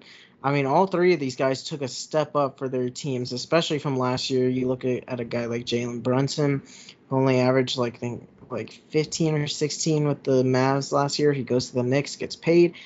People say it's an overpay and all that, and he goes to average 24 points per game and lead the Knicks to back to the playoffs for the first time in 3 years, I think. Shai, he was literally the first guy since Michael Jordan as a guard to shoot 50% and average over 30 points. So, I mean, there's all you got to say about Shai. And he led his team to the play-in as well. Unfortunately, they didn't make it to the playoffs. And then Lauri Markkanen, after being traded to the Jazz in the Donovan Mitchell deal, I mean, he was fantastic for them, their best player all year. He was an all-star starter. So, I mean, he was just great for the Jazz all year. They weren't close to the playoffs, but still, Lauri Markkanen was a great player for the Jazz. But after all this, I think I'm going to have to go with Jalen Brunson as the NBA's most improved player. I think Jalen Brunson leading his team was the only one that made the playoffs here. I know Julius Randle, I believe, averaged more points than him, but still, I think Jalen Brunson from improving by, I think it was 5 points at the very least, probably was more, now to averaging 24 points per game with the New York Knicks, being their actual good point guard, which they haven't had in 20 years or something like that, probably even longer. So yeah, I mean, the Knicks, they found their point guard. Jalen Brunson is that guy for them, and let's see what they do in the playoffs. But yeah, Jalen Brunson, I think, is my most improved player. I disagree. Well, there's one thing I agree with you here, that this is probably the hardest one to pick, but I think this one should go to Shai Gilgeous-Alexander. A guy who's been traded from the Clippers to the Thunder. Basically was set as basically the franchise focal point from the start. Ever since he got traded to the Thunder. He was a good player last year. Before that, he's just a good player, good young player developing. And now this year, he fully fucking broke out. Amazing player. He's fast. He can shoot. He can shoot the mid range. He can shoot the three well. Good passer. Good passer as well. The defense a little shaky, but it's fine. Just he completely turned around that Thunder team along with, as you said, Jalen Williams, and they made the play-in too. They made the play-in too with that Thunder team, which I don't think anyone expected. And this was all without number 2 overall pick Chet Holmgren being out for the year. This is all without him. This was just a complete team effort that was led by Shai Gilgeous-Alexander being the best player, and in my opinion, definitely the best player out of all of these players. So I think he took the biggest leap out of everyone here, and I think he should win. Yeah, I mean, I don't disagree. I mean, that award's really hard. All right, and then the final award, is, at least I think so, is the NBA Most Valuable Player, the MVP. And, we basically have the same candidates from, the past 3 years. It's Giannis of the Bucks, Joel Embiid of the Sixers, and Nikola Jokic of the Denver Nuggets. And, well, this was a very close race all year, even with Giannis as well. Giannis had a fantastic year as well. Jokic, the reigning back-to-back MVP, I think comes to a stop here. As you remember, I believe you had it as well. In our preseason projections, we both had Joel Embiid winning the MVP this year, and I think he gets it done this year. He wins his first MVP as he led the Philadelphia 76ers to the number 3 seed. I mean, they were great all year. Now they're whooping the Nets' ass right now in the playoffs, and he's like probably the sole part of it. I mean, he won the scoring title for the second consecutive year as a center, averaged like 33 points per game with like 10 rebounds or however much it was. He obviously doesn't assist the ball like Jokic, but no one assists the ball like Jokic. So, I mean, Joel Embiid, obviously his defense as well is fantastic. So I think Joel Embiid will capture his first MVP of his career and winning it over Nikola Jokic and Giannis. Yeah, I agree with you. I think Joel Embiid should win this. Has been the focal point of the Sixers since he's been drafted to the league. Clearly, I don't know. You're not going to agree with this. I think he's the best center in the league, top 10 player in the league. I think you would agree with that one, but Joel Embiid's just a very special player. Like he can drive. He can drive. He's very big. He can shoot. He drives like a point guard. Like to stretch for a good defense. Solid rim protector. Just like he provides a lot for the Sixers. That makes them a really good team. Like being like the best player and all that shit. And this is all like missing like 14 games. And if he wins this, that's the most games anyone's ever. That's a one MVP since Bill Walton. So that'll be amazing. So that'll kind of be like a good an amazing thing right there to overcome those odds. And yeah, he's like the best player here, best scorer here, best defender, like best all around player here. And I think actually no, that's Giannis, but yeah, you know what I mean. But yeah, I think he should win this and finally get his first MVP. Like Jesus, like hopefully he'll finally get one. Yeah, we'll see if he gets it. I think he should. But anyway, that does it for our award predictions. And let's move on to the final topic, I believe. I don't know why this was there. Okay, whatever. Anyway, the final topic, and that is the NBA playoffs have started. I know we're a bit late to them, so, okay, wait. So we're not going over the games that happen, right? Or are we? No, we're gonna do that like once once the round's over. Okay, all right. So yeah, all right. We will. Yeah, we're gonna give our playoff predictions. I know games happened already, but we're doing it like how if we have a 0-0. So yeah, we're not gonna take into consideration these games so far. All right. So let's start off in the Western Conference in the first matchup. Hold on. The what? We are gonna take it. We are gonna take the injuries that. No, that's the only thing. Yeah, okay. That's the only thing, because there's been a shit ton of injuries. All right. Anyway, let's move to the Western Conference, and let's start off with the number 1 seed Denver Nuggets against the number 8 seed that made it in the play-in against a win against the Oklahoma City Thunder, the Timberwolves. All right. So we have a good big men matchup. We got Nikola Jokic of the Nuggets going against Karl Anthony Towns, and if hell, you put Rudy Gobert there if you want. All right. Anyway, and then you got for the Timberwolves, well, Anthony Edwards, who was great this year for him. The Nuggets, you got guys like Jamal Murray, Aaron Gordon, and guys like that, which especially Aaron Gordon, he was great this year. And Michael Porter Jr., guys like that, they're the number 1 seed they're the number 1 seed in the West for a reason. They were not the number 1 seed all year, and well, they end as the number 1 seed. And I do believe they will take care of business of the Minnesota Timberwolves. But I will say that they win in 5 games. I think the Timberwolves will get 1 on their home floor, whether it's Game 3 or Game 4. But I think the Denver Nuggets should be able to handle the Timberwolves pretty easily and move on to the next round. Wait, so am I doing the East or am I gonna do the West with you, or am I gonna do like Nuggets? Because I'm actually curious. Just do the one that I just did. All right, so like like okay, all right. So the Nuggets, obviously the number one seed, and fuck them outside by the way.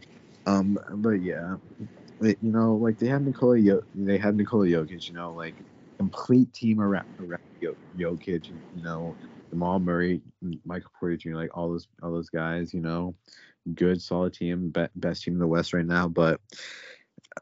I don't know. Like something tells me that like this could be kind of close. I don't know. I think this could be if Anthony Edwards wants to actually step up his fucking game, like all those things, and Rudy Gobert like just wants to fit in for once. But I think that if that two Wolves team could fit better, like this could be a better series. But I don't think it would be this Nuggets team is just too good and too well rounded for them to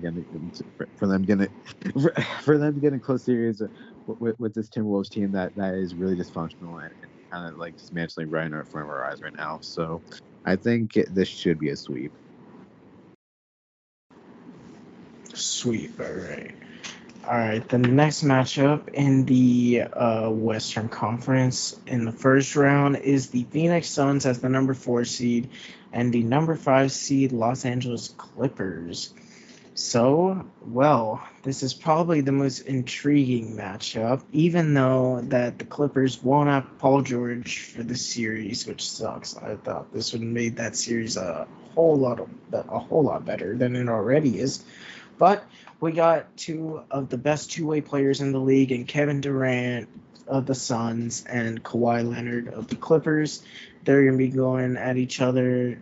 I mean, that's I believe since the first time since Kawhi was on the Raptors and KD was on the Warriors where he got hurt towards Achilles. But anyway, yeah, the Phoenix Suns, right? They're the number 4 seed. They trade for Kevin Durant mid-season to go alongside their superstar Devin Booker, and then they obviously have one of the greatest point guards ever in the floor general, the point god CP3.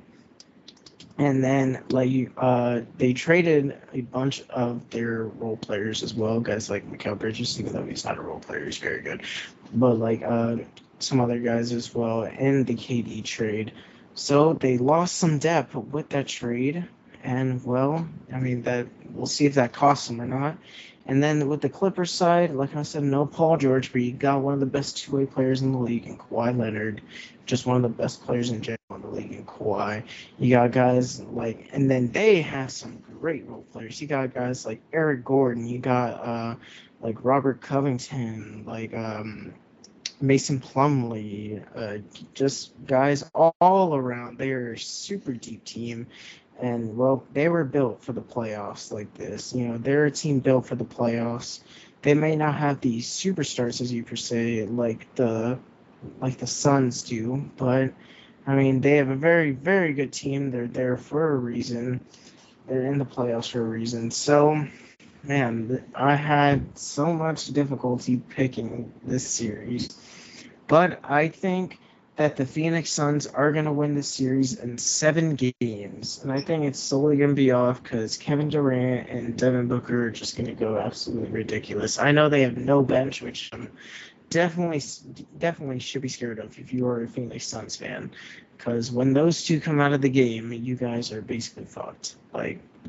Chris Paul isn't what he once was. DeAndre Ayton in the first game looked absolutely terrible. I mean, he was just getting bodied. So, yeah, you just have to hope KD or Devin Booker's in the game at all time. And I think the Phoenix Suns will get out and beat the Clippers in 7 games. It's going to be a very, very entertaining series, but I see the Suns in 7. Yeah, this should be I agree with that. It should be very, very entertaining. The Clippers, they've been kind of middling around they're around kind of disappointing because Kawhi during that time still hasn't added his game back, and when he has been 100%. It's just been Paul George carrying the team. They have no point guard like Reggie Jackson has been working out, so they cut him. they cut, if I remember, they cut him. They trade for Russell Westbrook, and they also get Bones Highland from Denver. Like they made all these they basically just made a lot of changes at the point guard position, and then after that they just started rolling, like to become a good team. Kawhi finally got back to form. Unfortunately, there's no Paul George for probably the first round, right? Yeah, the entire first round. Yeah, there's probably unfortunately no Paul George, which is a big hit because definitely if he was there, he would have been on Devin Booker, but now for some reason they're putting Westbrook on Durant, which why?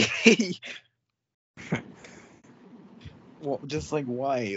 I get that it's personal between them, but come on, you want to put your best defender on the team's best, on the other team's best scorer, come on. But it somehow was kind of working at first. I don't know, but yeah, I think this team is just too well rounded. I think Kawhi and the Clippers get it done in 7 games.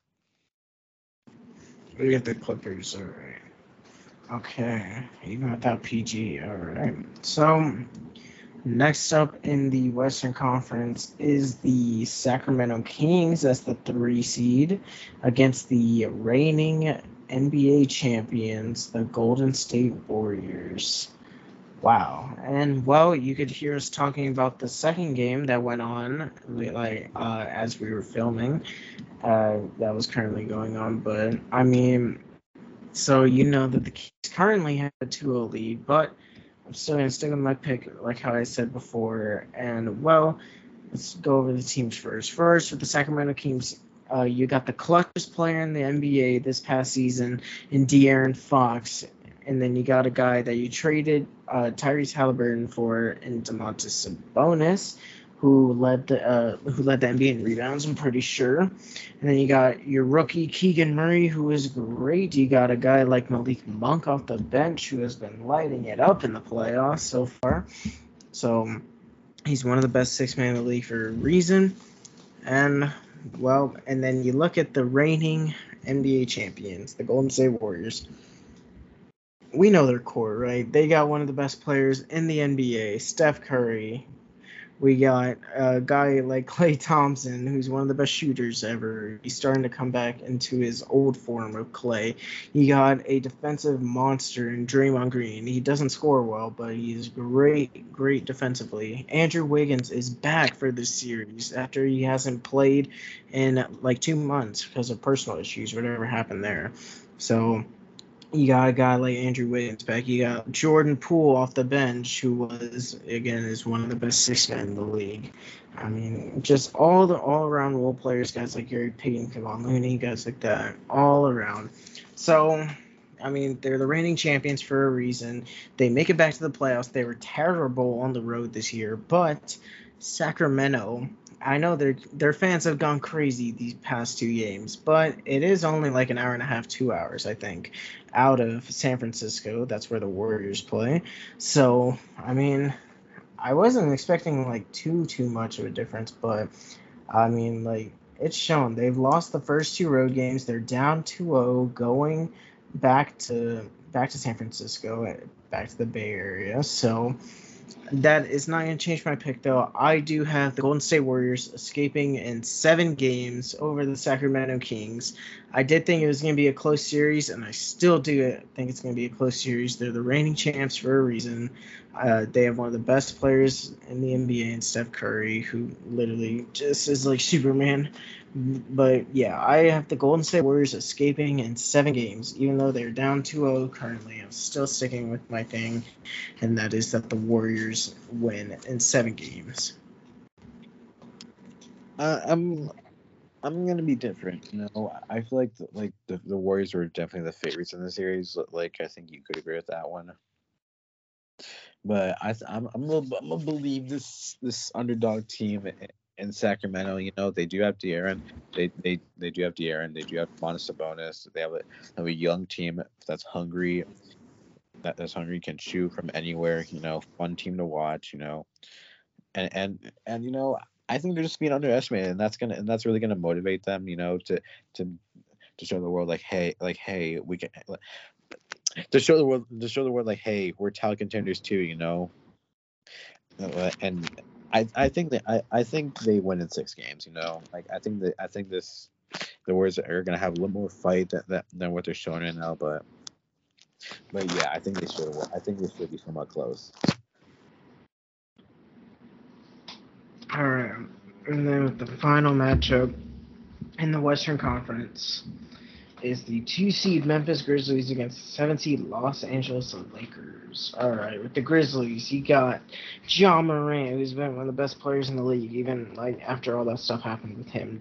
You have the Defensive Player of the Year and Jaren Jackson Jr., and then Steven Adams not being in the series. Crucial, very, very crucial, because you have literally no one that can guard Anthony Davis. I'm gonna get into that in a little bit. So yeah, and then you got like guys like Dylan Brooks and Tyus Jones, who's one of the best backup point guards in the league. They got one of the best benches in the league, even without Steven Adams. You know, they're the number 2 seed. They rolled through the NBA regular season, and now they go up against LeBron James, Anthony Davis, and the Los Angeles Lakers, who themselves have very, very good role players and superstars, like I mentioned, with Anthony Davis and LeBron. And then you got a guy who they traded for in the midseason, D'Angelo Russell, who has been very, very good since coming back to the Lakers. Then you got Rui Hachimura, who played fantastic in Game 1. Austin Reeves, who played fantastic in Game 1 as well. Well, like, you have all of these role players. You got, like, Dennis Schroeder off the bench. Just, this team has really, really surprised me over the past, couple weeks, and especially after the All-Star break, because I believe they've had the best record in the NBA since the All-Star break, which is crazy.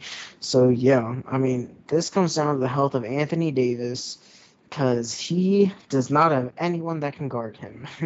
I know he only had, I think it was 16 or 18 in Game 1, but I still believe he's going to average 30 this series, because Steven Adams isn't going to play, and Jaren Jackson Jr. is just too small to be with Anthony Davis. I know he's the Defensive Player of the Year, but he's too small to guard Anthony Davis. Anthony Davis is one of the best players in the world when healthy and on the floor, and then of course you got LeBron James as well, who doesn't really show like he's stopping either. He's hungry for another championship.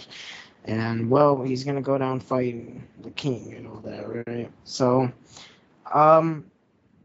during this series, I was really, really thinking upset. And, of course, the Lakers won the first game as well. They're up 1-0. They took one in Memphis already, which was great that they did. And I think I'm going to go with the Memphis Grizzlies to win this series in 7 games. Because, I think they have the overall better roster. I know that Steven Adams, the loss hurts really bad to Steven Adams.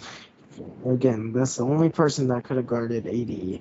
But I think with the emergence of Ja Morant, you're not going to have a guy on the Lakers who can guard Ja Morant. So I think Ja is going to go crazy this series, and I see the Memphis Grizzlies barely pulling out against the 7-seed Lakers and winning in 7 games.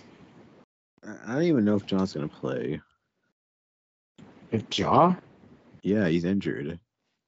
Yeah, but still, I think even if he doesn't play Game 2, I still think they'll win. I would agree with you. I agree with you. I think the Grizzlies should win. Like the Lakers, they're just a mess right now. But they have been playing a lot better than they had been like after the All-Star break, because they made those big trades when they got Jared Vanderbilt, D'Angelo Russell, what else am I forgetting? Hachimura and Rui, which Rui had a great game in Game 1, and yeah, it's just I think the Grizzlies right now have a better team, have a better team, that better chemistry, and I think they should pull away with it. But if Austin Reeves somehow just says I'm him again, and just pulls a rabbit out of the hat again, who knows? But I doubt that'll happen, and I think the Grizzlies should win. But like the Lakers' chances do go up immensely if Ja doesn't play. Like I do acknowledge that, but and plus they're without the Grizzlies are without Steven Adams, so that kind of sucks. But yeah, so I think the Grizzlies should win in 7. All right, and then let's move on to the Eastern Conference side, and then we'll do the divisional stuff after the second round, whatever it's called. All right, anyway, with the Eastern Conference, it's the 1 seed Milwaukee Bucks, which they were after the All-Star break, going against the 8th seed Miami Heat, who won in the play-in game against the Chicago Bulls to get here. And, well, we saw game 1. Miami Heat took it after Jimmy Butler went absolutely crazy. But then we saw the loss of their, you can argue, second best player, even though I definitely think that's Bam Adebayo. So I think their third best player, Tyler Hero, who is now starting for them, which I didn't know that until seeing the playing games. So yeah, he now starts for the Heat. And well, Tyler Hero, he's been one of the best 6-man in the league and now starting. I mean, he averages like 20 a game, so it's a huge, crucial loss for the Miami Heat. And then with the Bucks as well, like Giannis literally left the game in the first quarter and didn't return at all with like a lower back thing or whatever. So I think they said he should be good to go for game 2. But I mean, like, with the loss of Tyler Hero, I don't give the Miami Heat a chance at all. I know they took game 1, but, I mean, they were winning because, Giannis went out in the first quarter, and they saw Tyler Hero at that point. And so I'm going to say that the Milwaukee Bucks are going to not drop a game after this. And I think that they're going to win 4 straight and win in 5 games over the 8 seed Miami Heat. I would say that they should win as well. But like even though Giannis did get hurt, which believe me, and you saw that too, Adam, it hurt them a lot. Oh yeah. Yeah, that hurt them a shit ton, and that's mainly why, like, even with Tyler Hero getting injured too, I don't think Bam got hurt, right? If I'm correct. Oh. Like yeah, okay, but like okay, so like yeah, well like yeah, as you say, Giannis should be back, and if Giannis is back, that means they probably should win. But even when Giannis was in, they played him pretty well. So who knows? I think this should be a closer series because it's a Bucks Heat series. A 10th playoff rivalry, as you can say, a new one. And I think they should get it done in like I'm saying 6 games. All right. Moving on to the 4-5 matchup, the 4 seed Cleveland Cavaliers back in the playoffs for the first time since LeBron left, and then the New York Knicks, who are back in the playoffs for the first time since I believe like 2019, I think is what it was last. So yeah, all right. We get a great matchup here. We get Donovan Mitchell on the Cavs, who was rumored to be traded to the Knicks. Remember, in the offseason, they were probably the favorites to land him. And then the Cavs came out of nowhere and swooped and got Donovan Mitchell, which has been a great trade for them. They make the playoffs now for the first time since since LeBron has left. So, yeah, all right.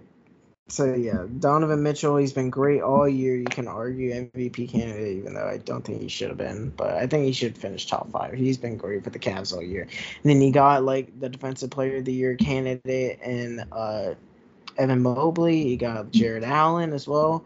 Those 2 big men as well, holding it down as well in the paint. They're great there. And then you got, like, Darius Garland as well. We're going to see what his first playoff series looks like. He wasn't the best in game 1, but, we'll see how he does in game 2. So this should be a good match. The Knicks as well, you got Jalen Brunson, and then you got, like, Julius Randle who's coming back from his injury. You got Emmanuel Quickley. I mean, you got superstars all around for the Knicks and stars everywhere. So, yeah, this should be a fun, entertaining matchup. It's the one I'm most looking forward to in the Eastern Conference. And with that being said, I know they won the game 1, so I know. But I'm going to go with the New York Knicks to beat the Cleveland Cavaliers in 6 games. No, I'm going to go 7 games, actually, now I think about it. Yeah, I'm going to go in 7 games. The Knicks beat the Cavs. I think this should be like I think this is like, I'm gonna hit about take. I think this should be like my fun, like the funnest series out of anyone. I think these are two even like probably the most evenly matched teams in the playoffs. Like two teams are very fun to watch. For very different reasons. Like I think the Knicks are very fun because I like that Tom Thibodeau defense. Jalen Brunson's really fun to watch. Julius Randle is coming back to form.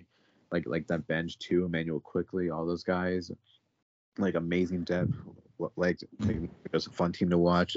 And then the Cavs, they're a fun team to watch on their own. And for the scoring, Darius Garland, Donovan Mitchell. They also have Evan Mobley. Like all those guys like there. Plus they got some good shooting as well, and a good coach and JB Bickerstaff. If I'm right, that's the coach. Yeah, the Cavs, yes. Yep, they got a good like two great coaches, two great rosters, like two evenly matched teams. I'm gonna say this one goes to 7 games again. I know I've been saying that a lot, but I think there's a lot of good series in the first round that could be close, but I do think I'm gonna say that the Knicks win. I'm gonna say that the Knicks win their first playoff series since the '90s, and Madison Square Garden is gonna erupt when that happens. This gonna be fucking like it's gonna be amazing. Like for the NBA, if you're not a Knicks fan, it's gonna be amazing to watch. Mm-hmm. Yeah, even though if it would go to Game 7, it wouldn't be an MSG, but still, like they'll for sure have people there watching it. All right. Anyway, moving on to the number 3 seed Philadelphia 76ers against the number 6 seed Brooklyn Nets, man. Can we shout out the Nets, man? I thought they were going to completely miss the playoffs since they traded KD and Kyrie. And look at them. They didn't even have to go through the play-in. They were the 6th seed. And, well, it's not going too well in the playoffs, but I didn't expect it to, and that's going to lead into my prediction here. I had the 76ers in a sweep over the Brooklyn Nets. I mean, shout out to the Brooklyn Nets, though. They got Mikal Bridges, who's been balling since he's got their Brooklyn Bridges. That's such a damn good nickname. And then they got the Philadelphia 76ers, in my opinion, the MVP of the regular season. You got James Harden, who was absolutely electric in Game 1. You got Tyrese Maxey, who went crazy in Game 2. And then, I mean, the shooting from them in Game 1 was just outstanding. And, well, I'm going to stick with my prediction that the Philadelphia 76ers will sweep the Brooklyn Nets. And, yeah, this really shouldn't be anything too crazy for Philly. They should be able to handle Brooklyn pretty easily. Yeah, I would agree. Yeah, I would agree with you, too. Like, I think that the 76ers should sweep them. Like, I think this should be an easy series, It's like the Nets are just too young, too outmatched. Like Nick Claxton has been given maybe at least some trouble. And what I mean trouble is just like it's just more like argument, all that shit, but yeah. I think this should be an easy series for the Sixers, too much scoring, too much depth. Like better players all around except for at small forward, which is Mikal Bridges, because Tobias Harris, it's just him. but yeah. Just I think the Sixers are a completely better team with a better coaching staff as well, and yeah, I think this should be a sweep. All right, and then the final matchup of the first round, we have the 2 seed Boston Celtics and the 7th seed Atlanta Hawks, who beat the Miami Heat to get in to the number 7 seed. So, well, Game 1 has happened, and it was not good if you're an Atlanta Hawks fan. Trae Young, your best player, was terrible. He was basically useless. I mean, he did not shoot good at all. I mean, I think he shot, 17% from 3. Yeah. That was very, very, very bad. They have nobody who can guard Jason Tatum or Jaylen Brown, which Jaylen Brown went absolutely nuclear in Game 1. Jason Tatum as well had a very efficient game. This is the Boston Celtics. They're the reigning Eastern Conference champions for a reason. They made it to the NBA Finals for a reason last year. Even though Robert Williams is coming off the bench, I mean, it doesn't matter. Like, this team is too good. They have way too much depth on it. Depth on this team. They had depth everywhere. I mean, they didn't even play Grant Williams in the first game, and they blew out the Hawks. So I'm going to stick with my prediction on here too, and that was, well, it's not a sweep. I had the Boston Celtics winning in 5 games over the Atlanta Hawks because I think Trae Young is going to go nuclear one game, probably for like 45, 50 points, and he'll grab the Hawks one win. But I see the Boston Celtics having no trouble with the Atlanta Hawks. They should be able to win this series pretty easily. But yeah, I'm going to say they win in 5 games. I think the Celtics should sweep them. They made it look very easy. Like Trae Young was, like you said, basically useless. He couldn't do anything. He's one of the worst defenders in the league for point guard just because of his size. DeJounte Murray can't guard Jaylen Brown because he's too small. DeJounte Murray, he is a good defender, but Jaylen Brown's just too big. And like also no one can guard Tatum. He was a monster in that game. And also like fucking Jaylen Brown is playing kind of hurt well as well. Like he has a cut like in his hand, and instead it kind of opened up. It opened up like during the game, which it's painful. I'll tell you that. And yeah, other than that, like this team's just like unbelievable depth, like the best depth in the league. Like unbelievable shooting, good defense, amazing defense, the best defense in the league probably. And yeah, it just seems just too good. It's just too good to lose in the first round. All right. So we both had different matchups on a lot of them. So my first round matchup in the division, or the second round, I'll just say that, is the Denver Nuggets and the Phoenix Suns. And well, man, this would be a very entertaining series if this happens. And well, I'm going to go with the Phoenix Suns to beat the 1 seed Nuggets, even though like they were the 1 seed all year, and Jokic finally has his guys back for the playoffs. I'm going to say that the Phoenix Suns do move on to the Western Conference Finals. Wait, okay. Okay, so I have the Denver Nuggets and the Los Angeles Clippers, and I have the Nuggets winning.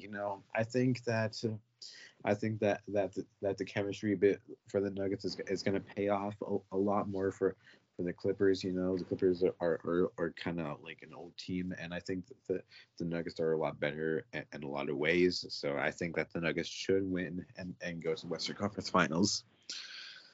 And then my other matchup in the Western Conference is the Golden State Warriors taking on the Memphis Grizzlies, which, damn, I could not wait if that happens in real life. That'll be such an entertaining series with like Dylan Brooks and Draymond Green. But if they do match up, the Grizzlies did take the series this year against the Warriors, but I think it's going to be a repeat of last year if they were to match up again, and I would have the Golden State Warriors moving on and beating the Grizzlies. And I'll say 7 games, because that's going to be a very entertaining series if it were to happen.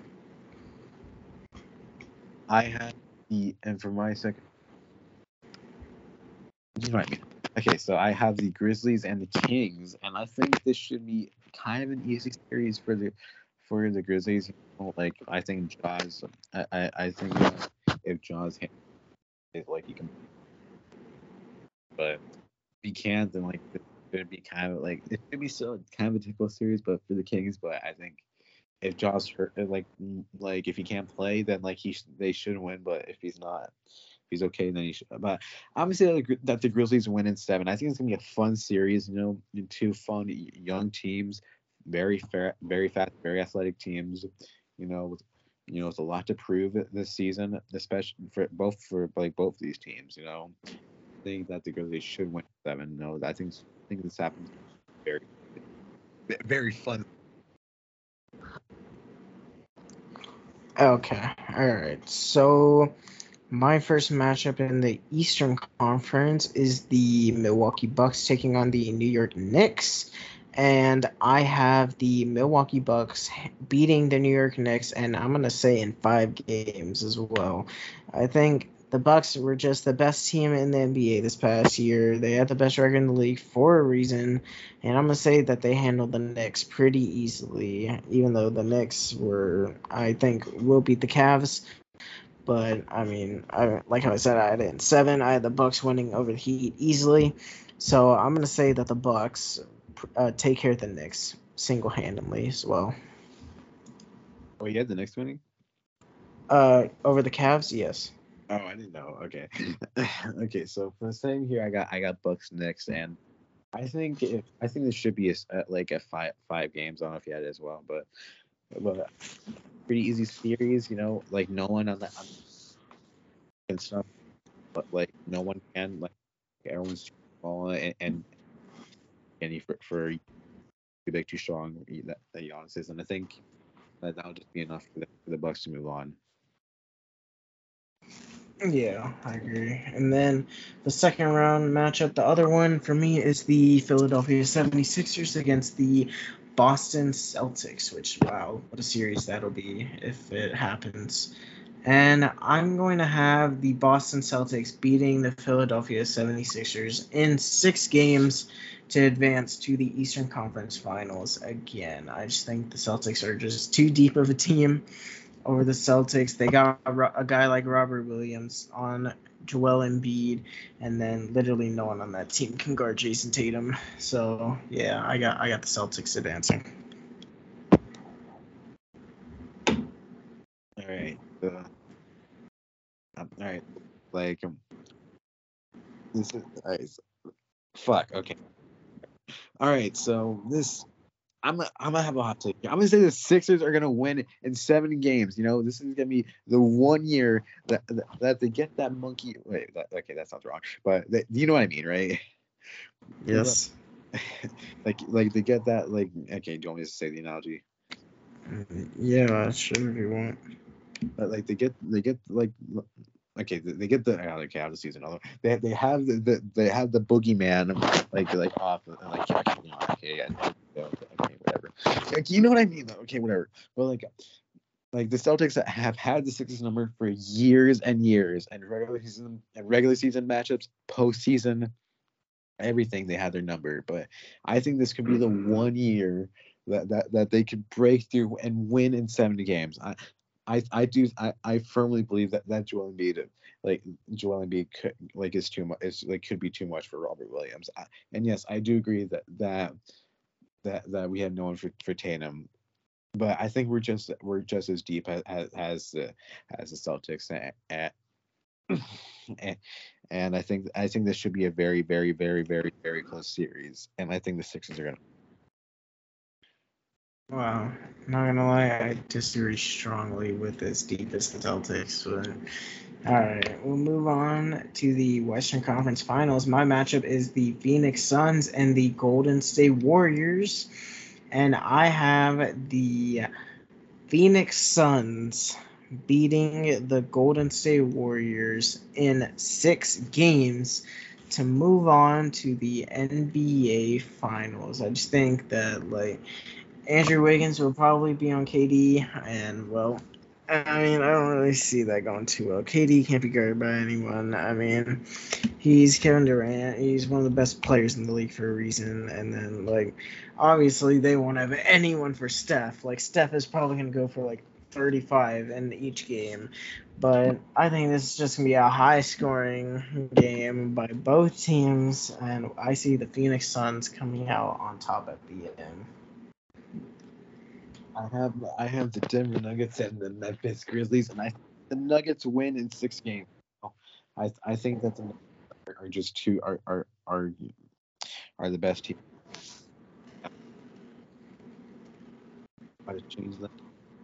To change that, I think that Nuggets are too well rounded for that shit. Okay, all right, and then with my Eastern Conference Finals matchup, I have the Milwaukee Bucks and the Boston Celtics, and I have the Boston Celtics losing to the Milwaukee Bucks in 7 games. And wow, I mean, what a series this would be. I know I've been saying that a lot, but damn, there are so many good, entertaining series if these happen. I see the Milwaukee Bucks beating the Boston Celtics. You can have Giannis on Tatum, And well, he'll probably struggle a little bit. He's still Jason Tatum. He's still gonna score, but like, I think Jaylen Brown as well. You get a guy like Grayson Allen on him, or if you want Chris Middleton, who's not a terrible defender, you can have it. You can have him on him. But there's just no one to guard Giannis on that team of the Boston Celtics. I know they beat him last year, and I see the Bucks getting revenge this year in the Eastern Conference Finals to advance to play the Suns in the NBA Finals. I have the Milwaukee Bucks and the Philadelphia 76ers, and I think the Bucks are gonna win as well. I think they should get done 6 games. Like, no one can guard Giannis. Like maybe Embiid could do something, but I really doubt it. Like the Bucks are just too good. Are just too good. They have better shooting, and then like they're not like as deep as like the Sixers and Celtics are, but they're just like. They just have too much firepower on that team, you know what I mean? And then the best player in the world to go on top of it. Mm-hmm. And then with my sorry, where did you go? Yeah, but yeah, the Bucks win. Okay, all right. Well, with my NBA Finals matchup, it's really not looking likely, but I have the Phoenix Suns going against the Milwaukee Bucks. And I have the Milwaukee Bucks winning the NBA championship in 7 games, which I have like every series going to 7 games. I don't care. All right. I have the Milwaukee Bucks beating the Phoenix Suns in 7 games to win their second NBA championship in the past 3 seasons. I just think they're the best team in the NBA for a reason. They have the best record in the NBA for a reason. They went on that huge-ass win streak for a reason. They have the best player in the NBA and the best supporting cast to go alongside him. Because, the Bucks team just fits Giannis. Everything just fits Giannis, Like, he has his guy Cash Money out there, Chris Middleton. He's got Drew Holiday, who's probably the best defending point guard in the league. At least absolutely outstanding. And then you got a guy like Brook Lopez, who's incredible down low. And then, like, Bobby Portis, Grayson Allen, guys like that off the bench. So I think they're the most complete team in the league, and I see them beating the Phoenix Suns in 7 games to win their second championship in 3 seasons. I think I also have the Milwaukee Bucks winning. I think this should be pretty easily in 5 games. Like Jokic can't defend. Like he can defend. Like no one on the they don't have anyone to defend Giannis. Like it's just gonna. I think it's gonna be too easy for the Bucks. Too much firepower that the Nuggets can't handle. Like they just can't handle that shit. Like Jokic is gonna be intimidated by that this season because Jokic on defense is like a scared little boy, and yeah, I think this should be pretty easy. I think we're gonna see Giannis win his second ring. And hopefully we get an equally as good as a reaction from Giannis as we did the first time. Absolutely. And I think that's it, right? I think that does it. Yeah. Yeah, that does it for us. That does it for us. It's been a long episode. It's been fun. It's been fun getting our opinions out there. Just a normal day in the life, I guess. I don't know, man. I want to apologize because I know this audio is not gonna be the best because I know the connection cut out a couple times and all that, so we apologize for that. Yeah, we're getting better on that though, but yeah, but hopefully you'll still enjoy this. If you're on YouTube, like and subscribe, and listen to this on Spotify, almost like any almost any music platform they use. And if you're listening to the audio version of this, you should go to our YouTube and like and subscribe to that one as well. And yeah, this has been the Sports Season Podcast, and I'm John. I'm Adam. This is the Sports Season Podcast signing off.